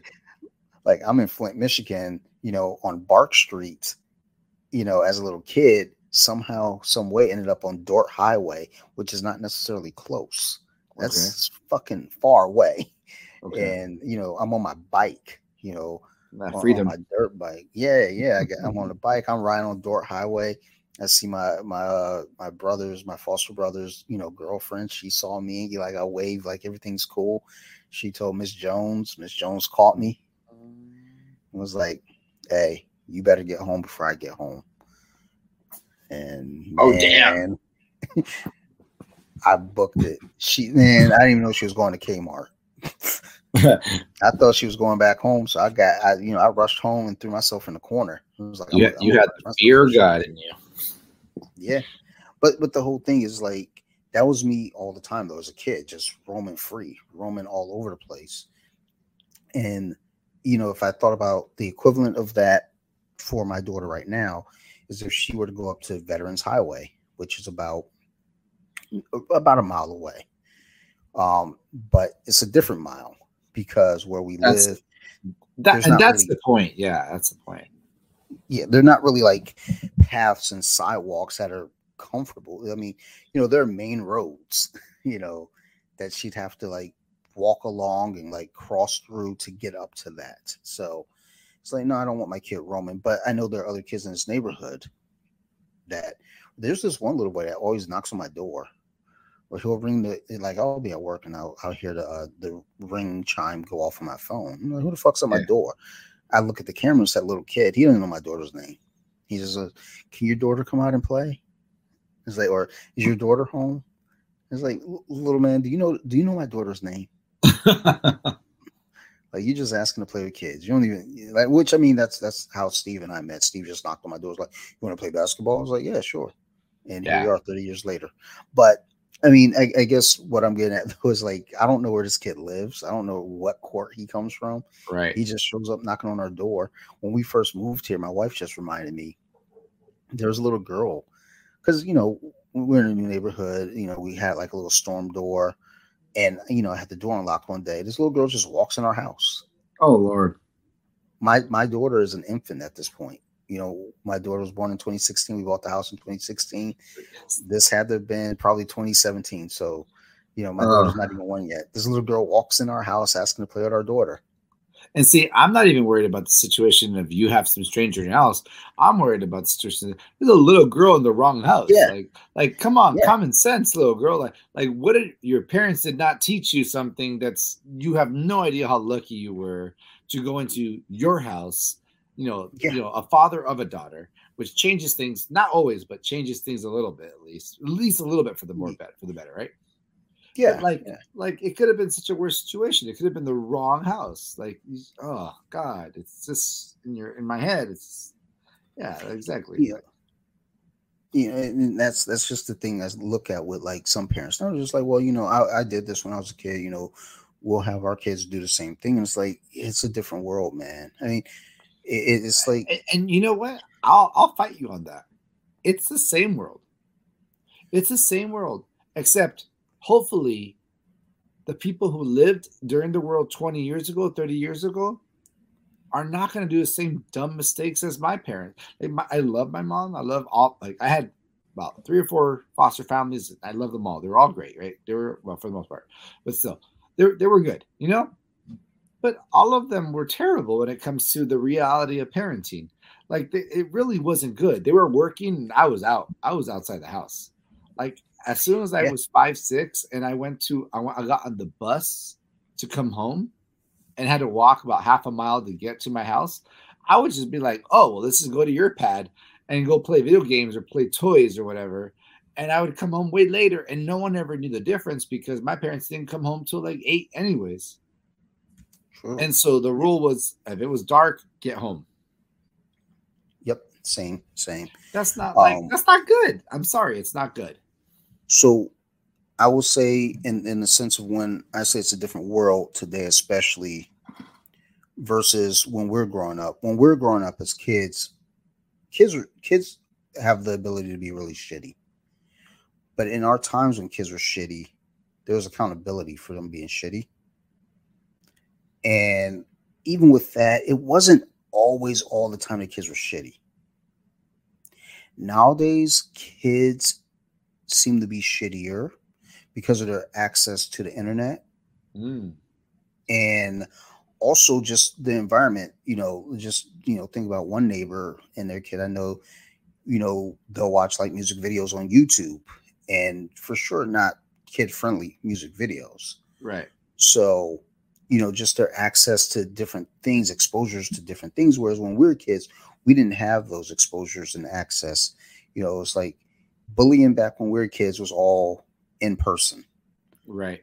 Bullying now is way, way different when it comes to, destroying someone's character through social media. And granted, my daughter doesn't have to deal with that right now. Right. No. But when I say we're in a different world, I mean, you got kids that are like seeing things on the internet and, oh, that seems cool. I'm going to go ahead and try that. Or there was a report recently, like very recently, I want to say this week, a 12-year-old and a 14-year-old kid in a gunfight with police. What? Yeah. Like, like they broke into a house. I blame the parents, or I blame whoever is dumb enough to have a gun in a situation where they can get it. So the kids I don't think they're called orphanages anymore. I don't know what they're called, but they homes. That's what they were called for me. I'm pretty sure they're called a group home when I was there too, but in my mind, it's always been an orphanage because Oliver Twist. Real quick sidebar. So you know what a real fucking punch in the gut was? when I worked for LA County, Los Angeles County, right? There was this fucking box I had to check. It's all, are you a ward of the court / orphan?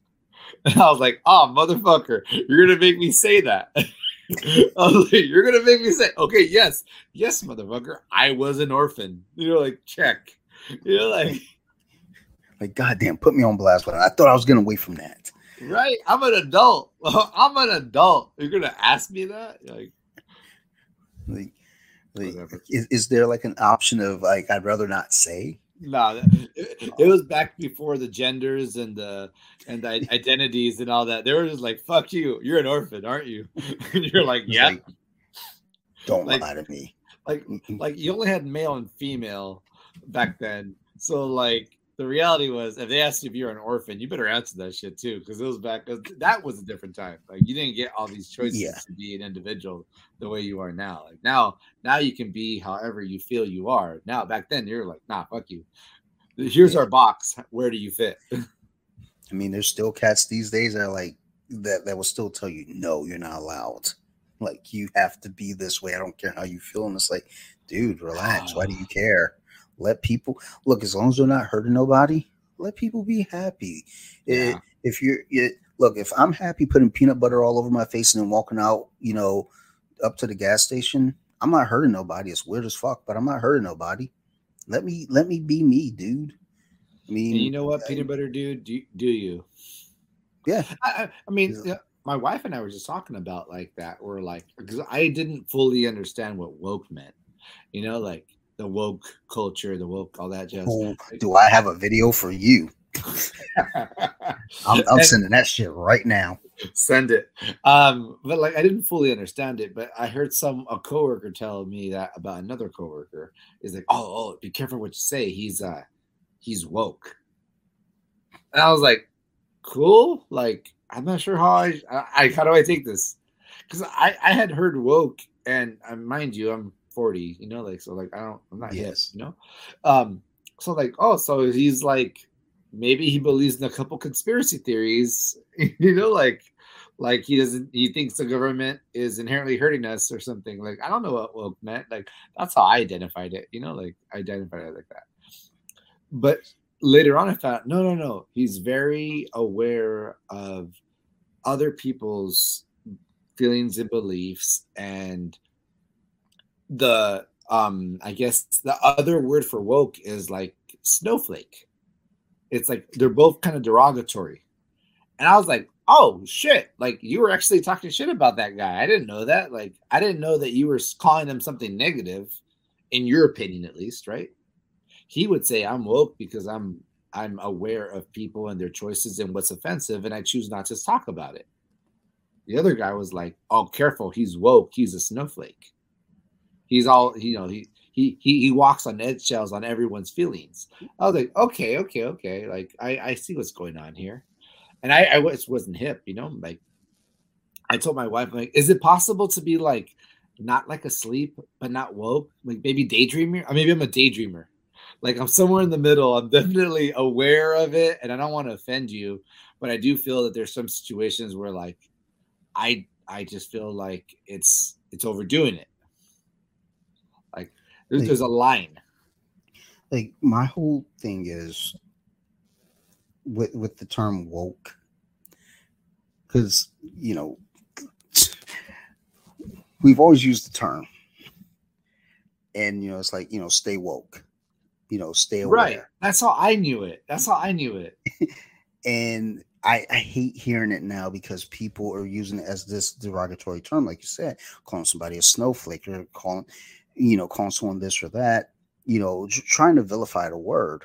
And it actually hurts my feelings when I hear friends say the word and they don't even know what it means, what it was originally meant to mean, or what it's meant. So there's a video, and it's probably making the rounds right now. I was trying to find it to send it to you, but I gotta dig because I sent it to my wife yesterday.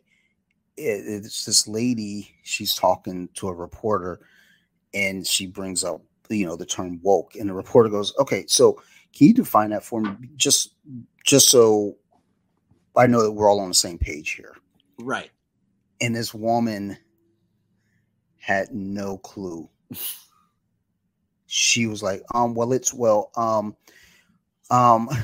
it's like, in that's the conversation again that Steve and I had, where I was like, I think his brother's on the episode, and we're all sitting there, and I asked them both, what does woke mean to you? And Steve knew exactly. He said, surprisingly, his brother didn't, though. And I was really shocked by that. I've only heard him in one episode, so I don't really know him that well. I was extremely shocked because his brother, but I think his brother's also kind of in that pocket of, I don't know how to describe it. It's not a bad thing, but it's like, this is the buzzword of the moment, or this is the buzz group of the moment, so I want to be on the right side of history. So we're going to, champion behind this. So I figured Brett would have known what woke was a long time ago. So Brett, being Steve's younger brother. So Brett's on the up and up, and he didn't know. Correct. Okay, I got you. And that baffled me. Now, Steve, I figured Steve would know. I mean, Steve and I, we go back like car seats. He's aware. So right. When I brought it up, he jumped right to it, gave me an answer. I was like, exactly. But my wife and I, when we were talking, I was like, look, the thing is, whenever on both sides of the political spectrum, there are always these arguments, and someone uses a buzzword. Mm-hmm. The real defense to that, to the buzzword is ask that person if they know what that means. Right. You know what's interesting? Okay, so from the beginning of it, okay, I cuss like a sailor. Mm-hmm. My wife is, I think she's better now than I am, but was worse earlier on. So she actually cussed more than I did when we got married, and then over the last decade almost, like she's gotten better, and I've stayed consistent. And my big thing was I was always taught all my kids, even and this is when they were young. This is when they were like 6 years old, 5 years old. I was like, look, if you're going to use a cuss word, I honestly do not care. I don't care because fuck, say it. Woo, I can't. Okay, then don't. Then don't. But say it if you want. I don't care. Here's what I care about. I care about you being smart. And if you say it in front of your teacher, you're not being smart. If you say it to be cool, you're not being smart. If you say it in front of me, you're not being smart. So say it when it's appropriate and you understand what you're saying. But if I hear you say a word, I'm going to ask you, what does that mean? And if you can't tell me what it means, then you're saying it to be cool. And if you're saying something just to be cool, that's not good. That's not what we do. That's not what we do as a family. And I've told them all the same thing. And it's worked because none of my kids cuss around us, but I've heard them cuss. Like if I hear them like on a video game and they're like, oh fuck, like I don't care. Like I'm gonna ignore that. Like I don't gotta hear that. That's none of my business. He's having a one-on-one conversation with his friends, playing a video game. It's not my business. I shouldn't even be listening in a way, I still listen because I'm their dad. But it's like it's fair. Like none of my kids have gotten in trouble about cussing in school. And I know they cuss, but they grew up smart enough not to get caught with it. Like if you're around your friends and you want to say, oh, fuck that. Like, who cares? I don't give a shit. Like if they say, I don't care. Like it's okay. It's okay. And one of them actually said shit when they got hurt in front of me. They said, shit. Didn't question it. I was like, he smashed his thumb with a hammer. It's appropriate. It's appropriate. Yeah. Like, I don't give a shit what age you are. He could have been 3 and said it. I wouldn't care. It wouldn't matter to me. My goddaughter many years ago got in trouble in school for cussing. And her mom, because at this point, my goddaughter's staying with me on the weekends, every other weekend visiting. So she tells me, my goddaughter got in trouble for cussing at school. She didn't tell me what. Oh, she got in trouble for cussing and also roughhousing. Mm. So she wanted me to talk to her. Well, I'm the wrong person for that job Mm. because I don't care. So at the time, I was teaching my goddaughter how to drive too, a little early, but still, she was learning. How old? What was she? She might have been 13. She might have been approaching 14, probably. That's good. So That's I, good. That's good. yeah, I don't think it was too early, but it was, I have a history of teaching them all how to drive. I taught her mom how to drive. I taught her how to drive. She's pregnant, so I'll teach her kid how to drive too. That's awesome. That's awesome. That's what I do. But so we hop in the car that Saturday morning. We go up to there's like a little off hospital medical park center. I don't know what the fuck it is. So we always go there because there are no cars. So we get in the car, and I said, so it's like, your mom said you got in trouble for cussing? Like, what's that about? And she goes, yeah. I was like, what'd you say? She goes, I said shit. I was like, huh, okay. You got in trouble for roughhousing? She was like, yeah. I was like, were you like fighting or playing? She was like, we were playing. I was like, oh, who gives a fuck? And I was like, all right, so this I was like, here are the rules. Like, rule number one, you're not in trouble with me, so I don't care. Rule number two, and this is very important to understand. They're just words, but you do have to be aware of your surroundings when you say these words. Exactly. So, my rule is I don't cuss around people, or when I was younger, I don't cuss around people that are old enough to be my parents. I don't cuss around children that are young enough to be my children. Okay. And that was, the old rules then. The rules, been here and there. I don't typically cuss around kids anyway. I cuss around my kid all the time. Yeah, like other kids. I get you. Yeah. Other kids. Like, no, my kids are different. I'm their parent. Like, fuck them. Yeah, I don't want to be responsible for turning someone else into a delinquent, but mine, that's my delinquents. I'm doing everything else. If I cuss, you better understand that my kid understands that that's me, and I'm cussing, and they cannot. And that's it. Like, they can't in front of me. If they want to cuss on their own, I'm not gonna get pissed off. Fuck them. Like my daughter, we were watching Moon Knight. Okay. The first episode of Moon Knight, and there's a scene where the truck is driving. Oscar Isaac, he's zapped back to his mind, and he's driving a truck, and it's going backwards. And we're all laughing. My wife and I was like, "Oh, whoa, what is going on?" And my daughter, she's laughing. She's like, "Oh shit!" And I didn't catch it. My wife caught it. And we just sort of like, look, those are grown-up words, da da da, blase, blase, the whole bullshit you say to a 5-year-old at the time. Right. And I think last spring she was outside and a bee flew by. She goes, "Is that a fucking bee?" So the thing is, when it comes to our daughter with bad words, it's like, look, she knows they exist. I think, like, my joke about it has always been this: she's probably known curse words for the longest time. She just didn't know the context. So in her head, she's probably hearing us say all these wild ass words. She's saying, like, thinking to her, so what the fuck does that mean? And I'm not gonna say it until I fucking know. But the thing is, it's like context is the key, and that's all I care about. And it sounds bad, but if your kid's intelligent enough to understand how to use a bad word, is it really that bad? Because I hear some kids who are like literally 11, 12 years old.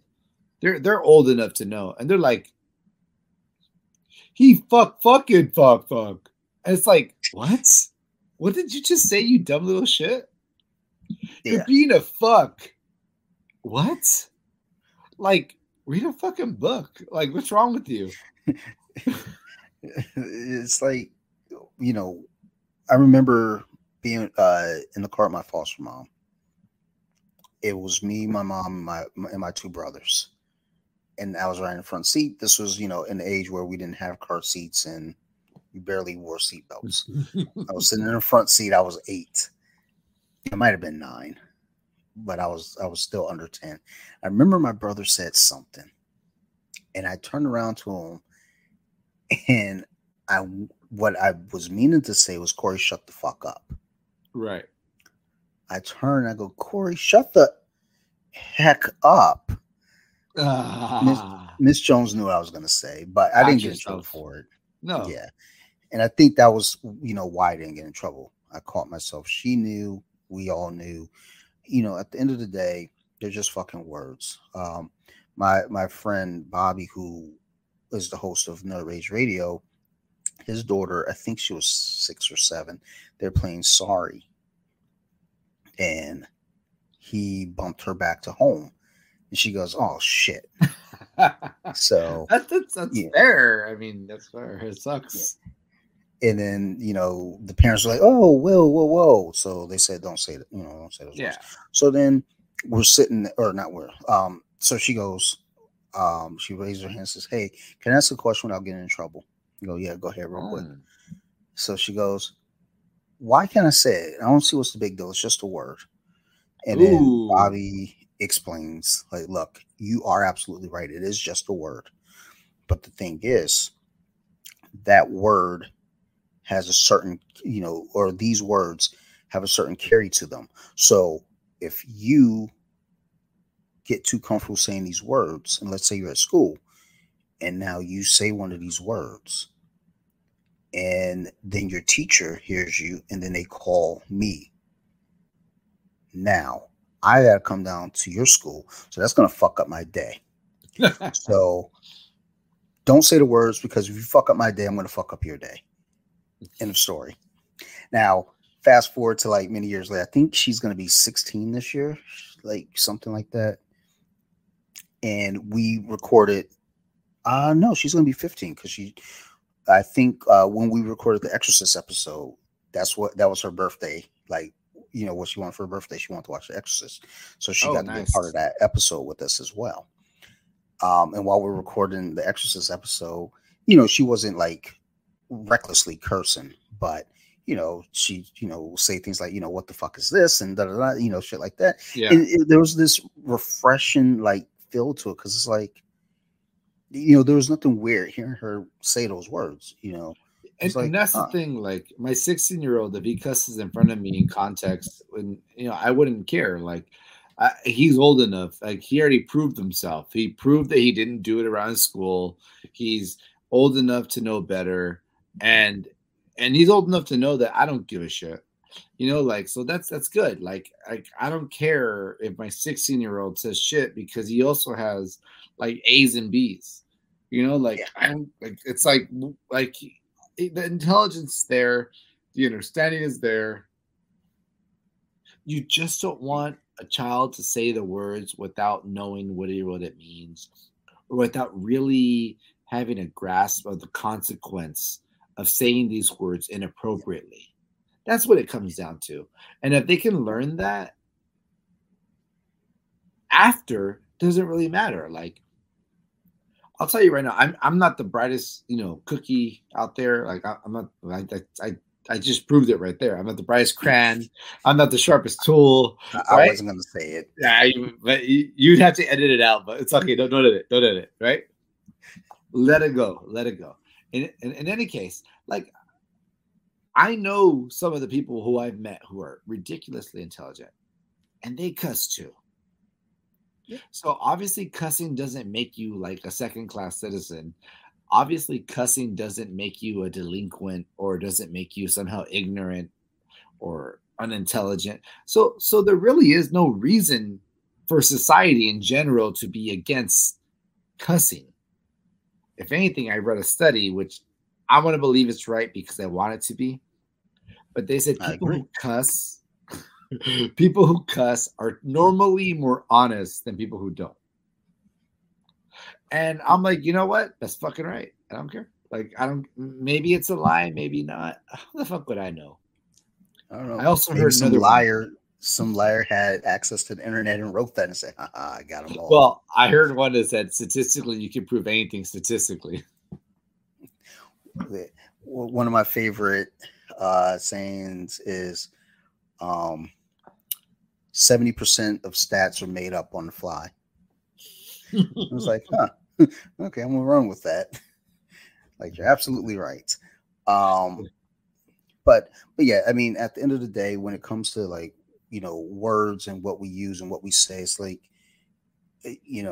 like what's the one like, I look at a lot of TikTok videos for the twerking. Yes. I've been seeing less twerking lately, and it's fucking disheartening. Actually, I mean, get a lot, because they go off your, what you've been viewing the most. So I get a lot of fucking political stuff, and it's Oh like, damn. fuck, like, where's the Why? twerking?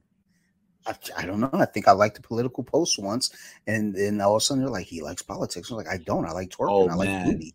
I would So love for TikTok to be like, wait, we have to find political people twerking. That's what he oh really wants. yeah, I wish. Like it like alternates sometimes. I'm just like, dude, I'm so confused. How But awesome would that be? it depends on who's doing the twerking. I don't think it does. I don't think it does.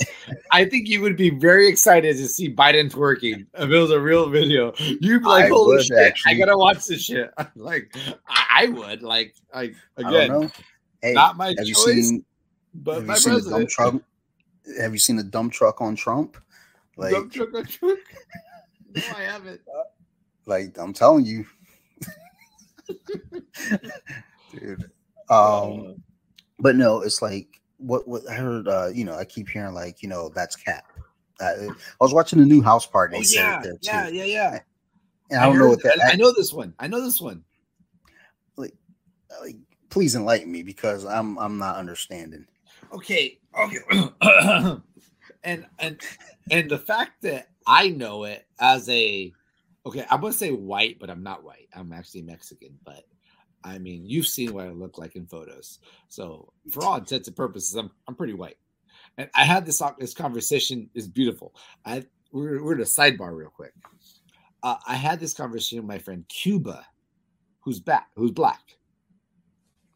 Obviously, you can tell me where he's from based on his nickname, right? San Francisco? Cuba. But he was part of my crew, which was like the homeless foster kids. And we were all emancipated, and we still had to check in. And we kept checking in because we found out there were perks to checking in, and you actually make money this way. Emancipated foster youth make a lot of money if they continue to do outreach programs. And we're like, well, that's a fucking easy way to make money. So we're all down. So we became kind of a clique. That was a long time ago. Wow. That's flashback. Anyways, he's black and he was Cuban.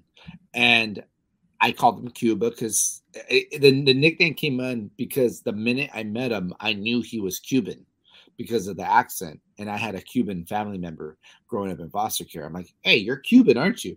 He's like, how the fuck do you know that? I was like, dude, I know the accent. He's like, what? I would have an accent. I'm about the fuck you don't, dude. Like you do.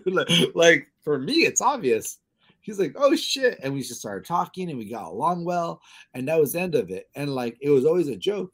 And then one day we started talking about how I was white and he was black. And it didn't matter what we really were because you basically get treated how society sees you and you have very little choice in the matter. You're just born and you live, but society paints this picture of who you are and they don't give a shit about your culture and all the beauty behind it. Like it don't matter. Like it's just, they look at me and at that time I was white. They look at Cuba and at that time he was black. And sure, he was dark skinned and sure I was light skinned, but it didn't really matter what our real backgrounds were. Society paints a picture and that's what you get what you get and you get treated with that and at the end of the day you kind of have a different view of the world based on how you're treated. So with that said the whole cap non-cap thing was interesting and I think it's funny that at the point that I can tell you what it is means it should die. That's where I was going with that. So yeah, cap and no cap has a lot to do with rappers and their grills. And if you're really down for your shit, you're gonna be no cap, which means it doesn't come off. Your fake grill is permanent, and this is the lifestyle you chose. So there is no disingenuine aspect to who you are and how you are saying things. So if I say, no, totally, I love basketball, they'd be like, Cap, you play basketball, you're not about that life. So no cap would be like, bullshit, I'm on a league, it's the lowest of lows, but I dedicate my life to this shit. So that's basically what it means. Like no cap means like you are completely about something. It's genuine. You're not faking anything. And cap means like it's pretty casual. You choose to do it or don't do it. It's kind of like you're lying in a way at an extreme. If someone's like, no, I'm serious, like I have $1 million, like cap, dude, you don't got $1 million. So it's like you're lying to me. You're not being honest. This is something you're faking. Okay. So yeah, that's all right. So yeah, this is episode 150, and I'm officially old as fuck. So yeah, that's cap. But that, you know, that's kind of the whole point that I'm making though with all of it is like, look, you know, there's a buzzword and everybody wants to flock to it now. And nobody knows what that fucking buzzword means. Right. And just even now with cap and no cap, I don't know what the fuck it means. And guess what? I'm not going to say either of those words. You know why? Because they don't mean anything to me right now. Now, hey, maybe I'm, you know, at a new job, and then you know that's the lingo, and we're talking. I got it. Yeah, I doubt it, but you know that becomes the thing, and then all of a sudden I come home, and now my wife and I are talking. It's like, hey man, you know, fucking that new X-Men wave, man. Fucking love that shit, yo. No cap, yo. Like then Sarah's like, what the fuck did you just say? It's like, you know, like, oh baby, stop being so fucking woke. Like, we just get oh no, oh no. Like yeah, I honestly I think slang is it's funny how much more direct your language gets the older you get. I think like even amongst like don't get me wrong, I grew up with dope and like, oh, that's just a bomb, and like those are like the words I grew up with, you know? Yeah. But like even the older I get, the less I use those words. Like the more I use other words that are more like rudimentary to the English language. I don't know what to call it, right? But like it's basically like I think I choose a more direct style of English the older I get, because I can't keep up personally. And I don't really feel like it's necessary for me to get my point across.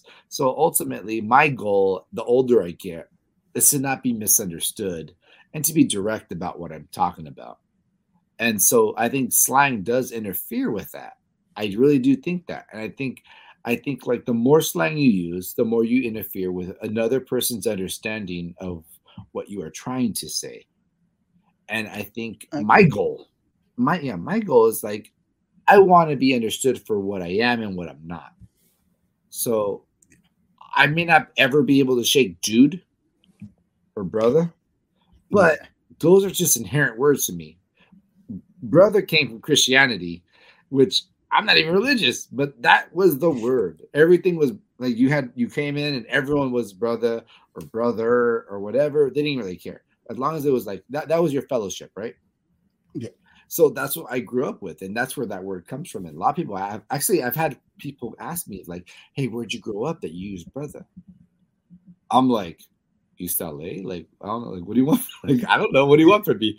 Like he's like, oh well, you know that's traditionally like a lot of black guys say that, and I'm like, well, I got it from church. I don't know where you got it from, but I got it from church. Like, and dude came from how I was a skater, a dude, like it was casual, like. But those are my go-to words, I think. Yeah, I think I picked up dude from Ninja Turtles as a kid. I was a big fan. So, I mean, that was the big one that I held on to. And then I always say, like when I'm talking to someone, like, I always say son a lot. You do say son a lot. Like it's so bad that sometimes I don't even know that I'm saying it. And it's like my wife is like, exactly. It's like, nah, son. No, like Like for real though, like or like I'll see like, and it's funny because I caught myself a few weeks back at jiu-jitsu. I greet everybody. I was like, hey, how's it going? What's up? What's up? What's up? And then my one teammate, who's from Chicago, he comes up. He's like, what's up, man? I was like, yo, what's up, son? And I was like, it was like, it's weird that I said that to him, but no one else. But those are the main ones. I mean, I still kind of say, cats, these cats over here, you know, talking about all this shit, but blah blah blah, like things like that. But for the most part, like I think the slang that I still say is shit that people still somewhat hear and recognize, like whether it be son, mugs. I don't do mugs too much, but I'm like, yo, mugs over there don't even know what they missing out on, Right. But even still, it's like it also depends on the environment. Like, Oh yeah, totally. I hear you. I hear you. so like if I'm like like for the Super Bowl, I'm over at Steve's, we're watching. It's just I don't think his brother was there. I think it was Steve, his girlfriend, then one of our friends and his wife. And, as we're all talking, just conversation and lingo, there's a lot of sons and cats and mugs just flying around in the conversation, but that's that comfort. I mean, my wife also say to me too, she points it out. I know it. I catch it. She was like, "Oh, I hear your accent coming out," and it's like, whatever. Mm-hmm. But she's like, "That's only like when I'm mad, or Wait. if I'm like super passionate about something." Dante, do I have an accent? What's funny? Do I sound like a Californian? To be honest, no. Okay. No, you sound like, but that's the thing. Is like when I'm talking, like to anyone, like so my friend, and she's British, but she lives in Madrid. When she and I talk, she'll say, I love your American accent. Right. And I'm like, oh, okay, that's cool. And I'm aware that yes, to them we have accents, to us we don't. But you don't hear your accent. You don't know what you got. Not at all. And the thing is like when I'm talking, like as I'm talking now, for the most part, it's my customer service voice. The voice I use. You know what I call that? I call that server voice because I was a bartender and a server, so we call it server voice. And like you'll hear me like now, and then I'll be like, hold on, let me take your order, and I'll be like, hey, what's up? It's like higher pitched. It's like way more poppy. It's like please pay me a tip. No, there's sometimes when I gotta like make collection calls. Oh, and I'll look at certain names. Good voice. I'm profiling. Oh yeah, you are. It's like, hey, yo, can I speak to Daquan? He's all, hello, nice to meet you. You're all fucked. I fucked up. Like I was wrong. Then on the flip side, it's like, hi, may I speak to Bethany, please? Hey, Bethany, this is Dante with blah blah blah blah blah. Just reaching out to you. But no. Oh, but even worse is when if I call somebody and they answer the phone with an attitude. Oh, because this happened on Tuesday. I called somebody. Oh no, not Monday. I called somebody on Monday, and I asked to speak to so and so. And they go, and who are you? So mind you, now when I I was like, hi, may I speak to Robert, please? He was, who are you? I was like, perfect server voice. As soon as he goes, who are you? I go, oh no, this is Dante. You fucked up, bro. You lost the character. And then I'd say where I'm calling from. He goes, yeah. I was like, so I'm just calling you to let you know that you late on your bill right now. I'm trying to help you not get a late fee. So that's all this call is about. 180. Okay? Now I'm not helping you. Now I'm telling you. Yeah, like when people, I mean, because the whole thing is like when I answer the phone, like I had someone call me this morning. I answered the phone like, hello? Yeah. It was like, they asked, can we speak to Dante, please? Now there's some kind of disconnect, because I just said, yeah, this is he. Yeah, how can I help you? That's me answering my phone. That's my personal phone. Mm-hmm. You call me, so I'm gonna be cool to you. But you answer your phone with an attitude like, "Hello, yeah, who are you?" I'm sorry, but I'm the motherfucker trying to save you some money. But Well, exactly. Yeah. since you want to be that way, all right. And I've had people, answer the phone. I was like, "Hey, man, speak to Bethany, please." Yeah, this is she. "Hey, Bethany, this is Dante. I'm just reaching out to you, just giving you a payment reminder. I just want to help you avoid any late I fees. am just Want laughing. You're doing it. You're doing it right now. This is such a server voice or phone son, voice or whatever it is. Like it's so good. It's like not you, but it's you, but it's not you. Like exactly. It's like there's that switch. You turn that switch on and turn the switch yeah, I off. love it. Um, but then even like we have some tenants that they just know us on the phone, so they'll call. And I got this one lady. She'll call. It's like, "Hey, Dante, what's going on?" I was like, "Oh, girls, how you doing? Oh damn, Feeling there you all go. right? Cool. You feeling all right? All right. Okay. Oh, where are you gonna be late? All right. Well, no big deal. All right. Just give us a call. Let us know what you need and when you need it. I'm here. I'll be here on Thursday. Just go ahead and reach out. I'll get you taken care of. But otherwise, just be cool. Take care of yourself. All right. All right. Cool. All right. I'll be here. We'll talk. All right. See you. So there's as who you talk to, that voice will change from person to person. Then there's just straight up people I don't like, and I don't even give them the customer service voice. I don't give them the dickhead voice. I'm just like, "Hey, this is Dante. Just reaching out, making you aware that you're late right now, trying to help you avoid any fees. uh, this is our telephone number.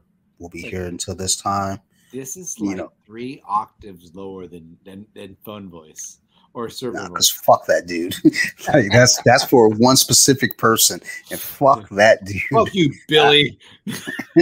like I'm not even into like trying to be Whatever, friendly to Billy. that Fuck dude. you, Billy. You know what? I don't even like you. I don't even know you, Billy. I'm gonna call him Billy. Like, It's a guy for Billy's a sure. dick. Yeah. Oh yeah, yeah, yeah. Of course it I is. got a couple female tenants that I used to have to handle that way too. It's like, you don't like, well, because they didn't like my manager, who was a Mm. female, so they'd always give them static. So I'd have to call, and it's like, my manager's like, "Can you call so and so? Because last time I talked to them, they're static." I was like, "All right, I got this." It's like, "Hey, man, speak to Catherine, please." "Hey, Catherine, what's going on, man? This is Dante, over at blah blah blah.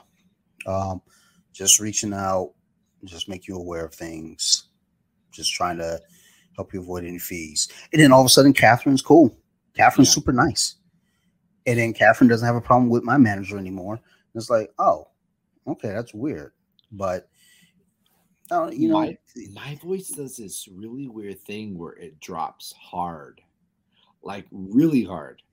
Like I want to record it one day because I'm not sure of what I hear in my head or from my own ears to me. Like I'm not sure if that's accurate, but once in a while, my voice will drop like I don't know, 12 octaves, and it just sounds like Johnny Cash talking.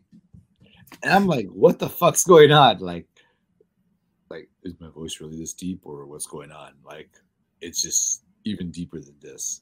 And it's like, what the fuck? And I'm not trying and I can't undo it. I'm just stuck in this weird voice. Has that ever happened to you? Like I don't think it has. I get No. stuck, dude. I get in these weird stuck situations where my voice just gets deeper and deeper, and like now I tell my wife, I'm like, now I'm stuck like this for a day. It's like fuck, like because I don't have a deep voice, a real deep voice. I don't have a real deep voice, but sometimes it's like ridiculous. It's like I should be in some kind of western or something. Like what the hell has just happened? Like why is my voice acting stupid right now? Hey, it's the multiverse, son. One of your variants Seriously. trying to get through. Oh my god. So I always had this weird theory. Have you ever had random chills? Hmm. Okay. So I have this theory that says like it, and I had to have heard this somewhere. I don't want to take full credit because it's not mine. I know I'm a product of everything I've seen and heard in my life.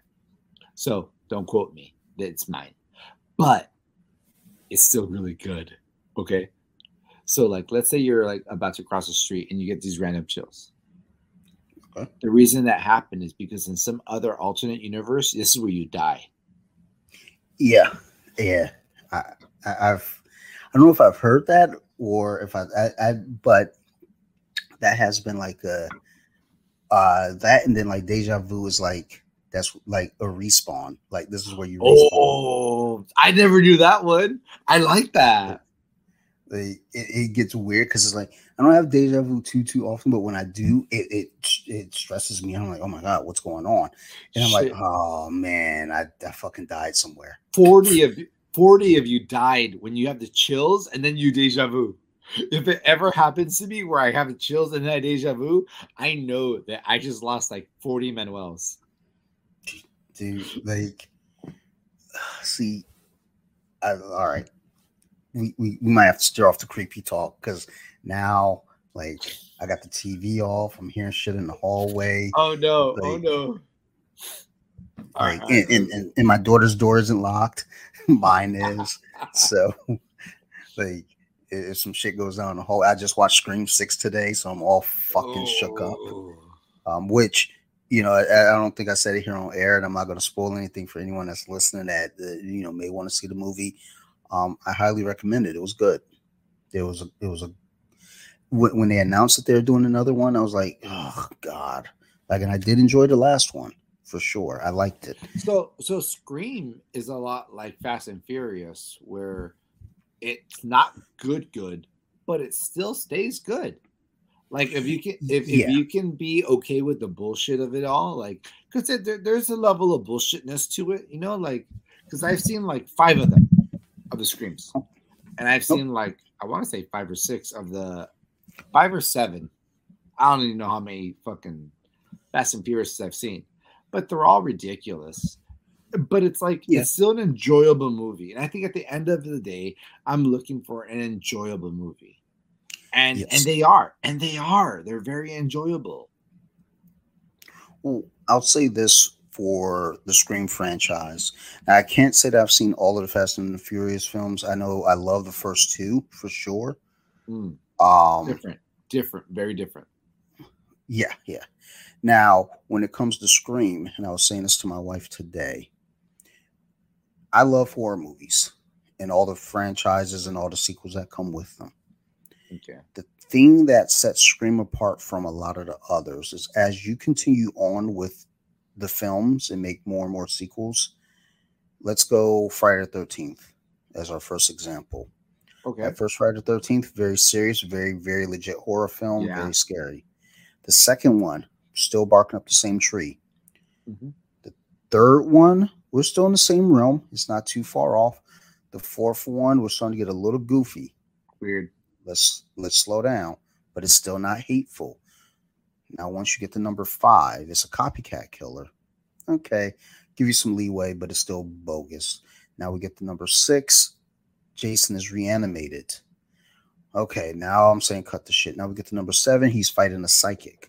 What the fuck? Number 8, he goes to fucking Manhattan. Jesus Christ. Let's keep going. 9, Jason goes to hell. Number 10, Jason goes to space. Further. There you go. Number 11, he fights Freddy. Number 12, it's a reboot. So it gets ridiculous. Now with Scream, the thing that they were able to do up to 6, and number 7 has been approved already, is that all of the movies are still taking themselves serious enough, and it's not becoming a joke. Number 3 gets very close to it, but then you come back to number 4, you come back to number 5, and then the most recent was number 6. And the thing is, to each Scream movie, it plays with the times. So the first Scream, it gave us meta horror, and now that's not the first time you get meta horror. For Wes Craven, he did it in Wes Craven's New Nightmare, where they were making a Nightmare on Elm Street movie, and basically everyone was playing themselves, but in the film, Freddy comes to reality and you know, they are all aware that they're in a horror movie. Right. So now you fast forward 2 years later, you get Scream, where everyone's aware of all the rules of a horror movie. Well, not everyone, but you know, they Yeah. get the They talk ideal. about it. There's a killer on the loose. They are now convinced. They're like, look, we're in a horror movie. So you get to your second one. That's a sequel. And what do they talk about as the main theme of the sequel? Sequels in horror. Okay. It still makes sense. It still plays to the rules. Now we get to the third one. They start talking about trilogies in a series of movies. And this is the third one. They talk about how trilogies, the third one always sucks. And the third Scream did fucking suck. No So they're way. even Okay. true to that character in that role. Now you get to your fourth one. Now, Scream 4, I think, was 3 years ahead of its time. It came out in 2011, and what they're trying to play with was with social media clout. You know, the killers were basically doing it for clout. They wanted to, you know, get more followers. I think they were a few years too early for that. People still love the movie. I did not, Mm. but now I have a better appreciation for it. But still, they're playing with the times. Now I you mean, get to maybe they were just really hip, and you were just too old. You know, like maybe so the younger generation dug it. and I thought that at first until I Okay. saw Scream last year, and I loved it. I absolutely loved it. And I think what it was, so with last year's Scream, they were talking about reboots, or as they like to call it, a requel, which I hate when my friend Teresa, she keeps, oh, it's a requel. Shut up. A requel is just a fucking reboot. And the difference between a reboot and a remake is that a reboot is where you take a franchise and everything that's come before it still exists, but now you're just giving it a new spark. But you're keeping all the stuff that was there before, and you're just giving it to a new generation now. Whereas a So, remake is you burn the so, forest down and you build up a new cabin, like so, Rob Zombie's so, Halloween. so a requel? No, I'm just kidding. I'm just kidding. I'm about to throw this computer out the window. Like, joke's on you, you ruined your show. It's But over. basically, with that one, they really played into the reboot or the requel of it all, and you know, with the new characters, they explained all the rules, and it still stayed relevant and made sense. And then the newest one kind of toys with the ideal of franchises, Mm. and I can't say too much without giving it away, but Don't. I thought it was going to be stupid, but I was like, holy shit. I walked out of there like, that was good. I mean, I've already told you my complaints about it. Motherfuckers be getting Right. stabbed in all these movies and they just walk around like that shit was just a scratch. Right. Motherfuckers are like leaving a house full of like dead bodies, and you know they're not getting taken in for police questioning. They're just like, oh yeah, go ahead, head home, get cleaned up. Like, no, mug, you got to come down here to the station. I got questions to ask you, yo. Like, what Like, are we doing? how do I know it wasn't you? Yeah, it's Like, like I didn't just watch this movie, so like it could be you. you know. Meanwhile, you got like what was it in the fucking which one? There was one of them like you got dead cops and shit. Was it the third one? Maybe the third one. There's a cop that's killed or some shit. It's like at the end of it all, it's just like, okay, everything's cool. Like, no, you're gonna fucking question this person. They need to go down for interrogation. They don't get to just Right. have a happy ending. But no, all of these movies, it always ends with their friends getting loaded into the ambulance, body bags being zipped up, and then the main heroine, whether it be Sydney or Gail or whoever the fuck, they get to just like, all right, cool. All right, I'll catch you next movie. All right, girl, see you. You Yeah. know, those are No. my only complaints. And you know what? That's okay because like those are, you're gonna have complaints about every movie. And I Yeah. think ultimately like that's like the warm ending that people want to see because they were just pushed through an emotional drama. So they want to Nah, see I something want to see calm. chaos. Ah. Well, that's who you are though. That's okay. That's okay. It's okay to want that. But that's not everybody. That's not everybody. True. That's what my therapist tells me too. She's like, Dante, you're one of a kind. You're the only one that wants to see the hero die. I was like, I'm not the only one, but No, I well hear you. that's why I like anime, you know, like Yeah. I forgot what I want to say it was Zillion, which was not a very popular anime. But it was Zillion where like there was this hero, and all of a sudden he dies, and some other guy grabs his shit, and like he becomes the next hero. And it was like, oh my god! So like this guy who you've been buying into for the first 10 minutes of the episode dies, and all of a sudden now there's this secondary character who doesn't know what the fuck's going on, and he becomes the main guy. It's like, oh, very cool. I dig this. That's my cup of tea. I'm gonna look it up now. It was they were on VHS back in the day. I had 4 of them. I don't know how it ended. What the fuck's a VHS? Oh damn! I just sold myself out, didn't I? Let's see here. You said it's called Zillion? Yeah. All right, hold on. Oh, there it is. Japanese animated series. There we go. Where we at? Where we 80s. at? 80s. Where can I watch you, motherfucker? Come on, I know you're around. Videos. Oh, fuck you. I guess YouTube. I guess I can watch it on YouTube. Damn. Yep, I can only watch it on YouTube. That's all right. I'll do it. I'm gonna get into it. Love chaos. I never got past like the 4th one because they were on VHS, and all I had was 4. Oh, yeah. I mean, that's how that works. Though. It's like, fuck, I gotta rewind too. Fuck this. Yeah. You don't want to pay the extra $. Yeah. That's true. That's true. All right, man. Well, we've been doing this for 2.5 hours here. Woo! And honestly, I could talk longer, but it's late. My friend, thank you for doing this episode with me. I appreciate the hell out of you and just our conversations, whether it's here on the podcast or on the phone or through Messenger, are always some of my favorite conversations, dude. So thank you for that. I appreciate the fuck out of you, man.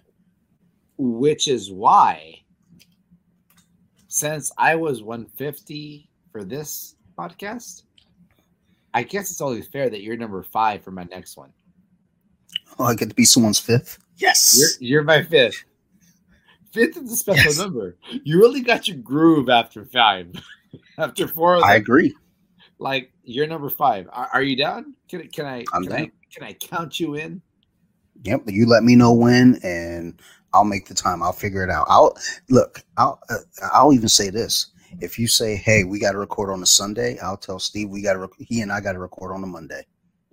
You know what I got to be honest and say that honestly, at some point I need to record with you and Steve, because I've never talked to Steve and I feel like I know him oddly. We are trying to figure out a way. That's how good you guys are in Columpton. So I know this is off the mats, but plug to Columpton. The reason why it's my favorite podcast you do isn't so much because the content is so great and this and that. No, because it's a very everyday show. It's very Seinfeld-y. Like, it's just you talk about what's going on that day, and that's what it is. And sometimes I'm sure you have a game plan, but really you just talk. And I like that personally. But I will say this, it's my favorite because I think that it's the most fluid conversation that I've heard in a podcast and I've heard other that are like that. Like a lot of people like Joe Rogan because it's like that. And I'll say that Joe Rogan, the first like 5 seasons were like that, but now it feels a little more different. I get you. But this is still that genuine conversation with some dude and all that. And I feel like I'm a fly on the wall. And I feel like I know Steve more than I think I do know Steve. I know I don't know him at all. I've never had a conversation with the guy. But like my perception of him has changed since I've been listening to more and more episodes. So that is how I know, like, it's beyond just hearing him talk. It's like I've gotten to know him even though I don't know him. So yeah, next episode for sure I gotta get you in it, and at some point I gotta get Steve or Steve and you. Yeah, I'll definitely sort something out. I know we wanted to try to like do something where we get you we do a remote episode with you. We're just trying to figure out the logistics of it. Really, I'm trying to figure out the logistics of it, because if we do it, it's obviously going to be through this platform. It's a matter of, do I have Steve stay at home and then we just do it this way here on StreamYard, or Are we both in the same room, and then we have you poured in through StreamYard as well, or connect the phone, and have you, um, Call in. yeah. There are ways. We're just trying to figure out what's the most efficient way to do it. But yeah, we definitely want to have you on Colompton, and then yeah, for sure, you let me know when you're ready for me, and then I'll even tell Steve because we're recording tomorrow night anyway. Tell Well, Steve for that. those for Tell those of you Steve that listening, he's this gonna is be in it. last week. But before we get out of here, shout outs, mentions, what you got for me? Okay, well, if you dug this episode, and I hope you did, because this episode's rad, and all the episodes before me were probably much better in the sense that it was way more jujitsu, mat based. But if you dug this at all, this is what I do as well, and I do it with the blessings of Dante, and actually the guidance of Dante. So honestly, straight up, thank you, sir, because I didn't know how good this would be for my mental health until I started doing it. And you mentioned it off the air, um, that this would be good for me. And I thank you for that because it really has been good for me. And I do feel at Sure. peace a lot more now. And just the ability to talk to people who, one, may have the same ideas as me, and two, may challenge me as well. Both of those are good, healthy exercises.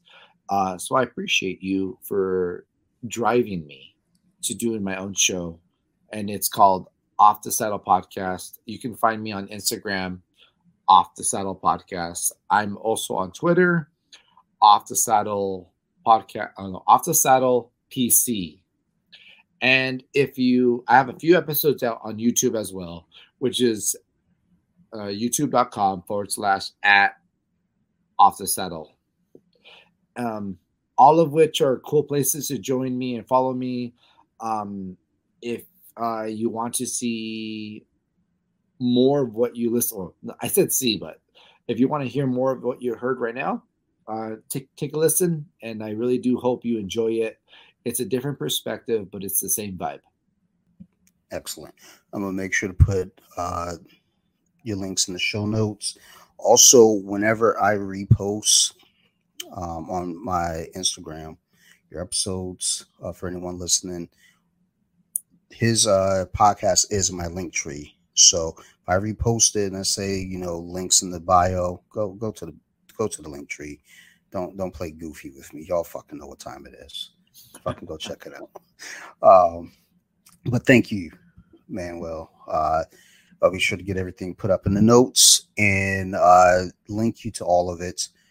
And as always, everyone listening to this, thank you for listening. Thank you for your time.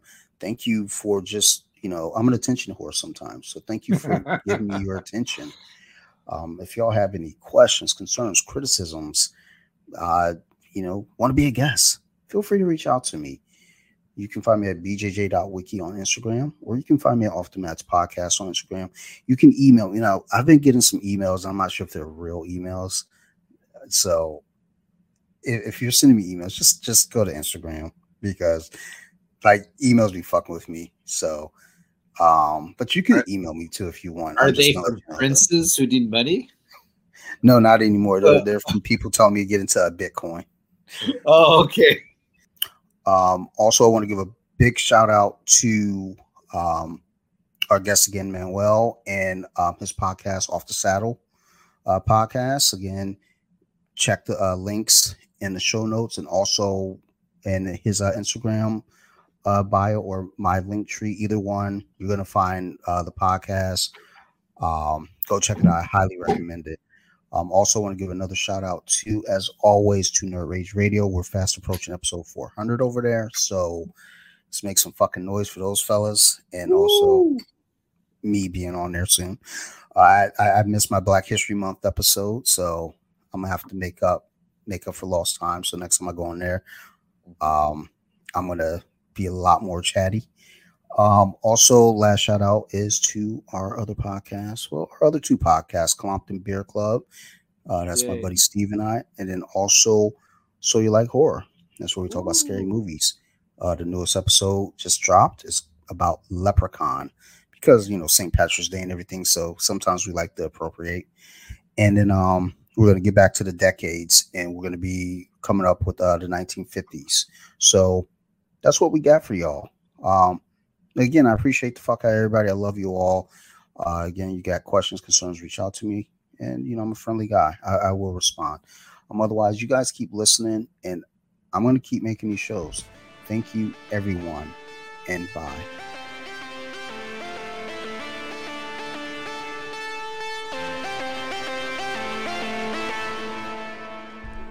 They was it. Now let me sing a song.